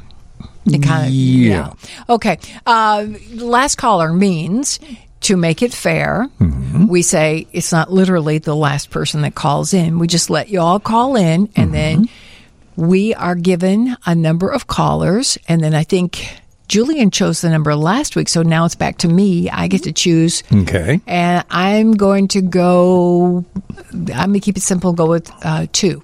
Okay, and number 2 is Joanne. Hi, Joanne. Where are you calling from? Hello, Joanne. Whoops. Are you there, Joanne? I think she is. Our phone finally decided to... No, I think she just went bye-bye. Joanne is no longer there. That boinging sound. Weird. No, that's been happening. We've been having those problems all day, I've heard. Yeah, really? I heard it earlier in the week.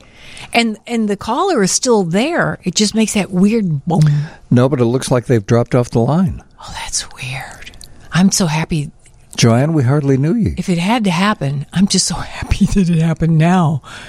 And not, I mean, the whole show, we're talking to people on the phone. It wasn't a problem with Joy DiOrio. It was, no. It wasn't a problem with Tom Appel or Jim Peterik. No.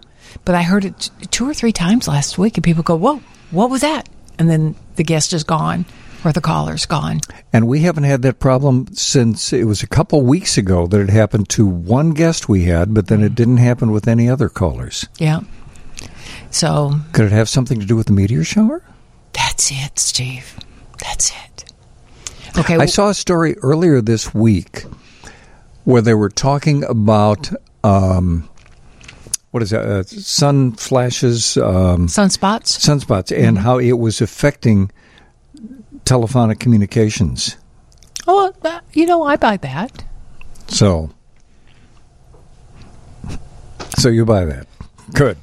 That's good. That's the only excuse I can come up with. I think I heard somebody, or maybe it was a texter that said that they'd heard why that happens. But anyway, Joanne, we hardly knew ye, and I'm sorry because I think it was on our end. So please don't take offense to that. Should we choose another number because we still have some folks on the line?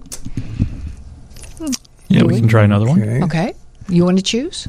Okay, I'm going to go This time we can blame it on you, Julian. Sure. I don't mind it. Why don't we go with Sylvia? Okay. Hi, Sylvia? Sylvia. Yeah. Hi there. Oh, Hi. I was beginning to get worried. How are you tonight, Sylvia? I'm just great, thank you. Good. Now a song has started on the jukebox. Sylvia's mother. Sylvia's mother, yes. From Dr. Hook. By Dr. Hook.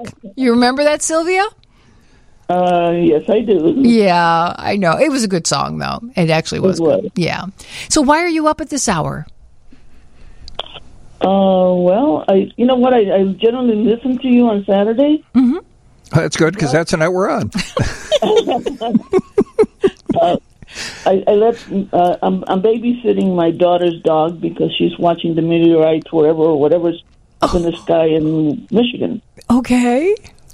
So I had to let the dogs out, and I came back in, and I'm like, oh, my radio's still on. And I heard you. Wait a minute. Your daughter went all the way to Michigan to look at the meteors? Can you see them better in Michigan? I have no idea. It sounds like a good excuse to get out. That's her story, right.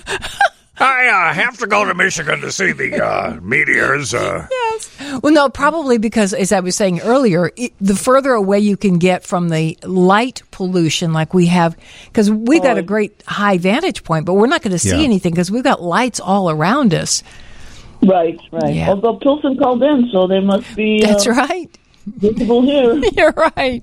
I was just going to say we should go to Michigan when we get off the air, but I guess we don't have to. Yes. So your daughter left a couple of dogs with you? No, she left one big elderly dog. A big old dog, literally, right? Yes. Okay. What's on your plan for Sunday now that you've been up in the middle of the night? Well, I was going to listen to music for a while until I fell asleep. Yeah. And then go to church on Monday and... Well, that's good. That's a good plan. Walk the dogs and take myself out to brunch. Oh, it's getting better all the time. And what's your idea of a good brunch? Well, you know what? There's a Mexican restaurant not too far away. Mm-hmm. It actually is just, like brunch. I'm saying taking myself out for breakfast. Mm. Okay. And they have the Mexican sausage with eggs. Mm. With a side of beans, a side of rice, a side of red stuff. Oh, that's perfect. Now, you do realize that you're making us hungry because on Saturdays we have a kind of a midday meal, and then we don't have anything till we go back home. But we did very, very good tonight. We did not start talking about food at 1 o'clock. We made a pact that we weren't going to do that because people said, you're killing us. We have to get up out of bed and go eat because you keep talking about food. So we were okay until you called, Sylvia, you know what? And then you broke us. Let me tell you, that sounds like a perfect breakfast to me. A little rice and beans on the side with your eggs and your spicy sausage. Oh, man. Well, for being the good mom that you are and taking the old dog out in the middle of the night. And what is the dog's name? Pepperjack. Pepperjack. That's cool. And what kind of a dog is Pepperjack? It's a cheesy dog. He's an Australian kettle dog. Oh, that is a big dog. Yeah. Well, you are a good... So do you walk him or ride him? Oh, he's not that big. He's just, bulky. I've often said I'm not big, I'm bulky. Sylvia, for being a good mom and taking care of the dog, and for being our last caller, we're going to send you some prizes. You're going to get your very own WGN Radio retro T-shirt, and you're going to get your very own desktop weather station from American Weather Makers, and it's really very cool. And you will find it teaches you things you never knew about weather.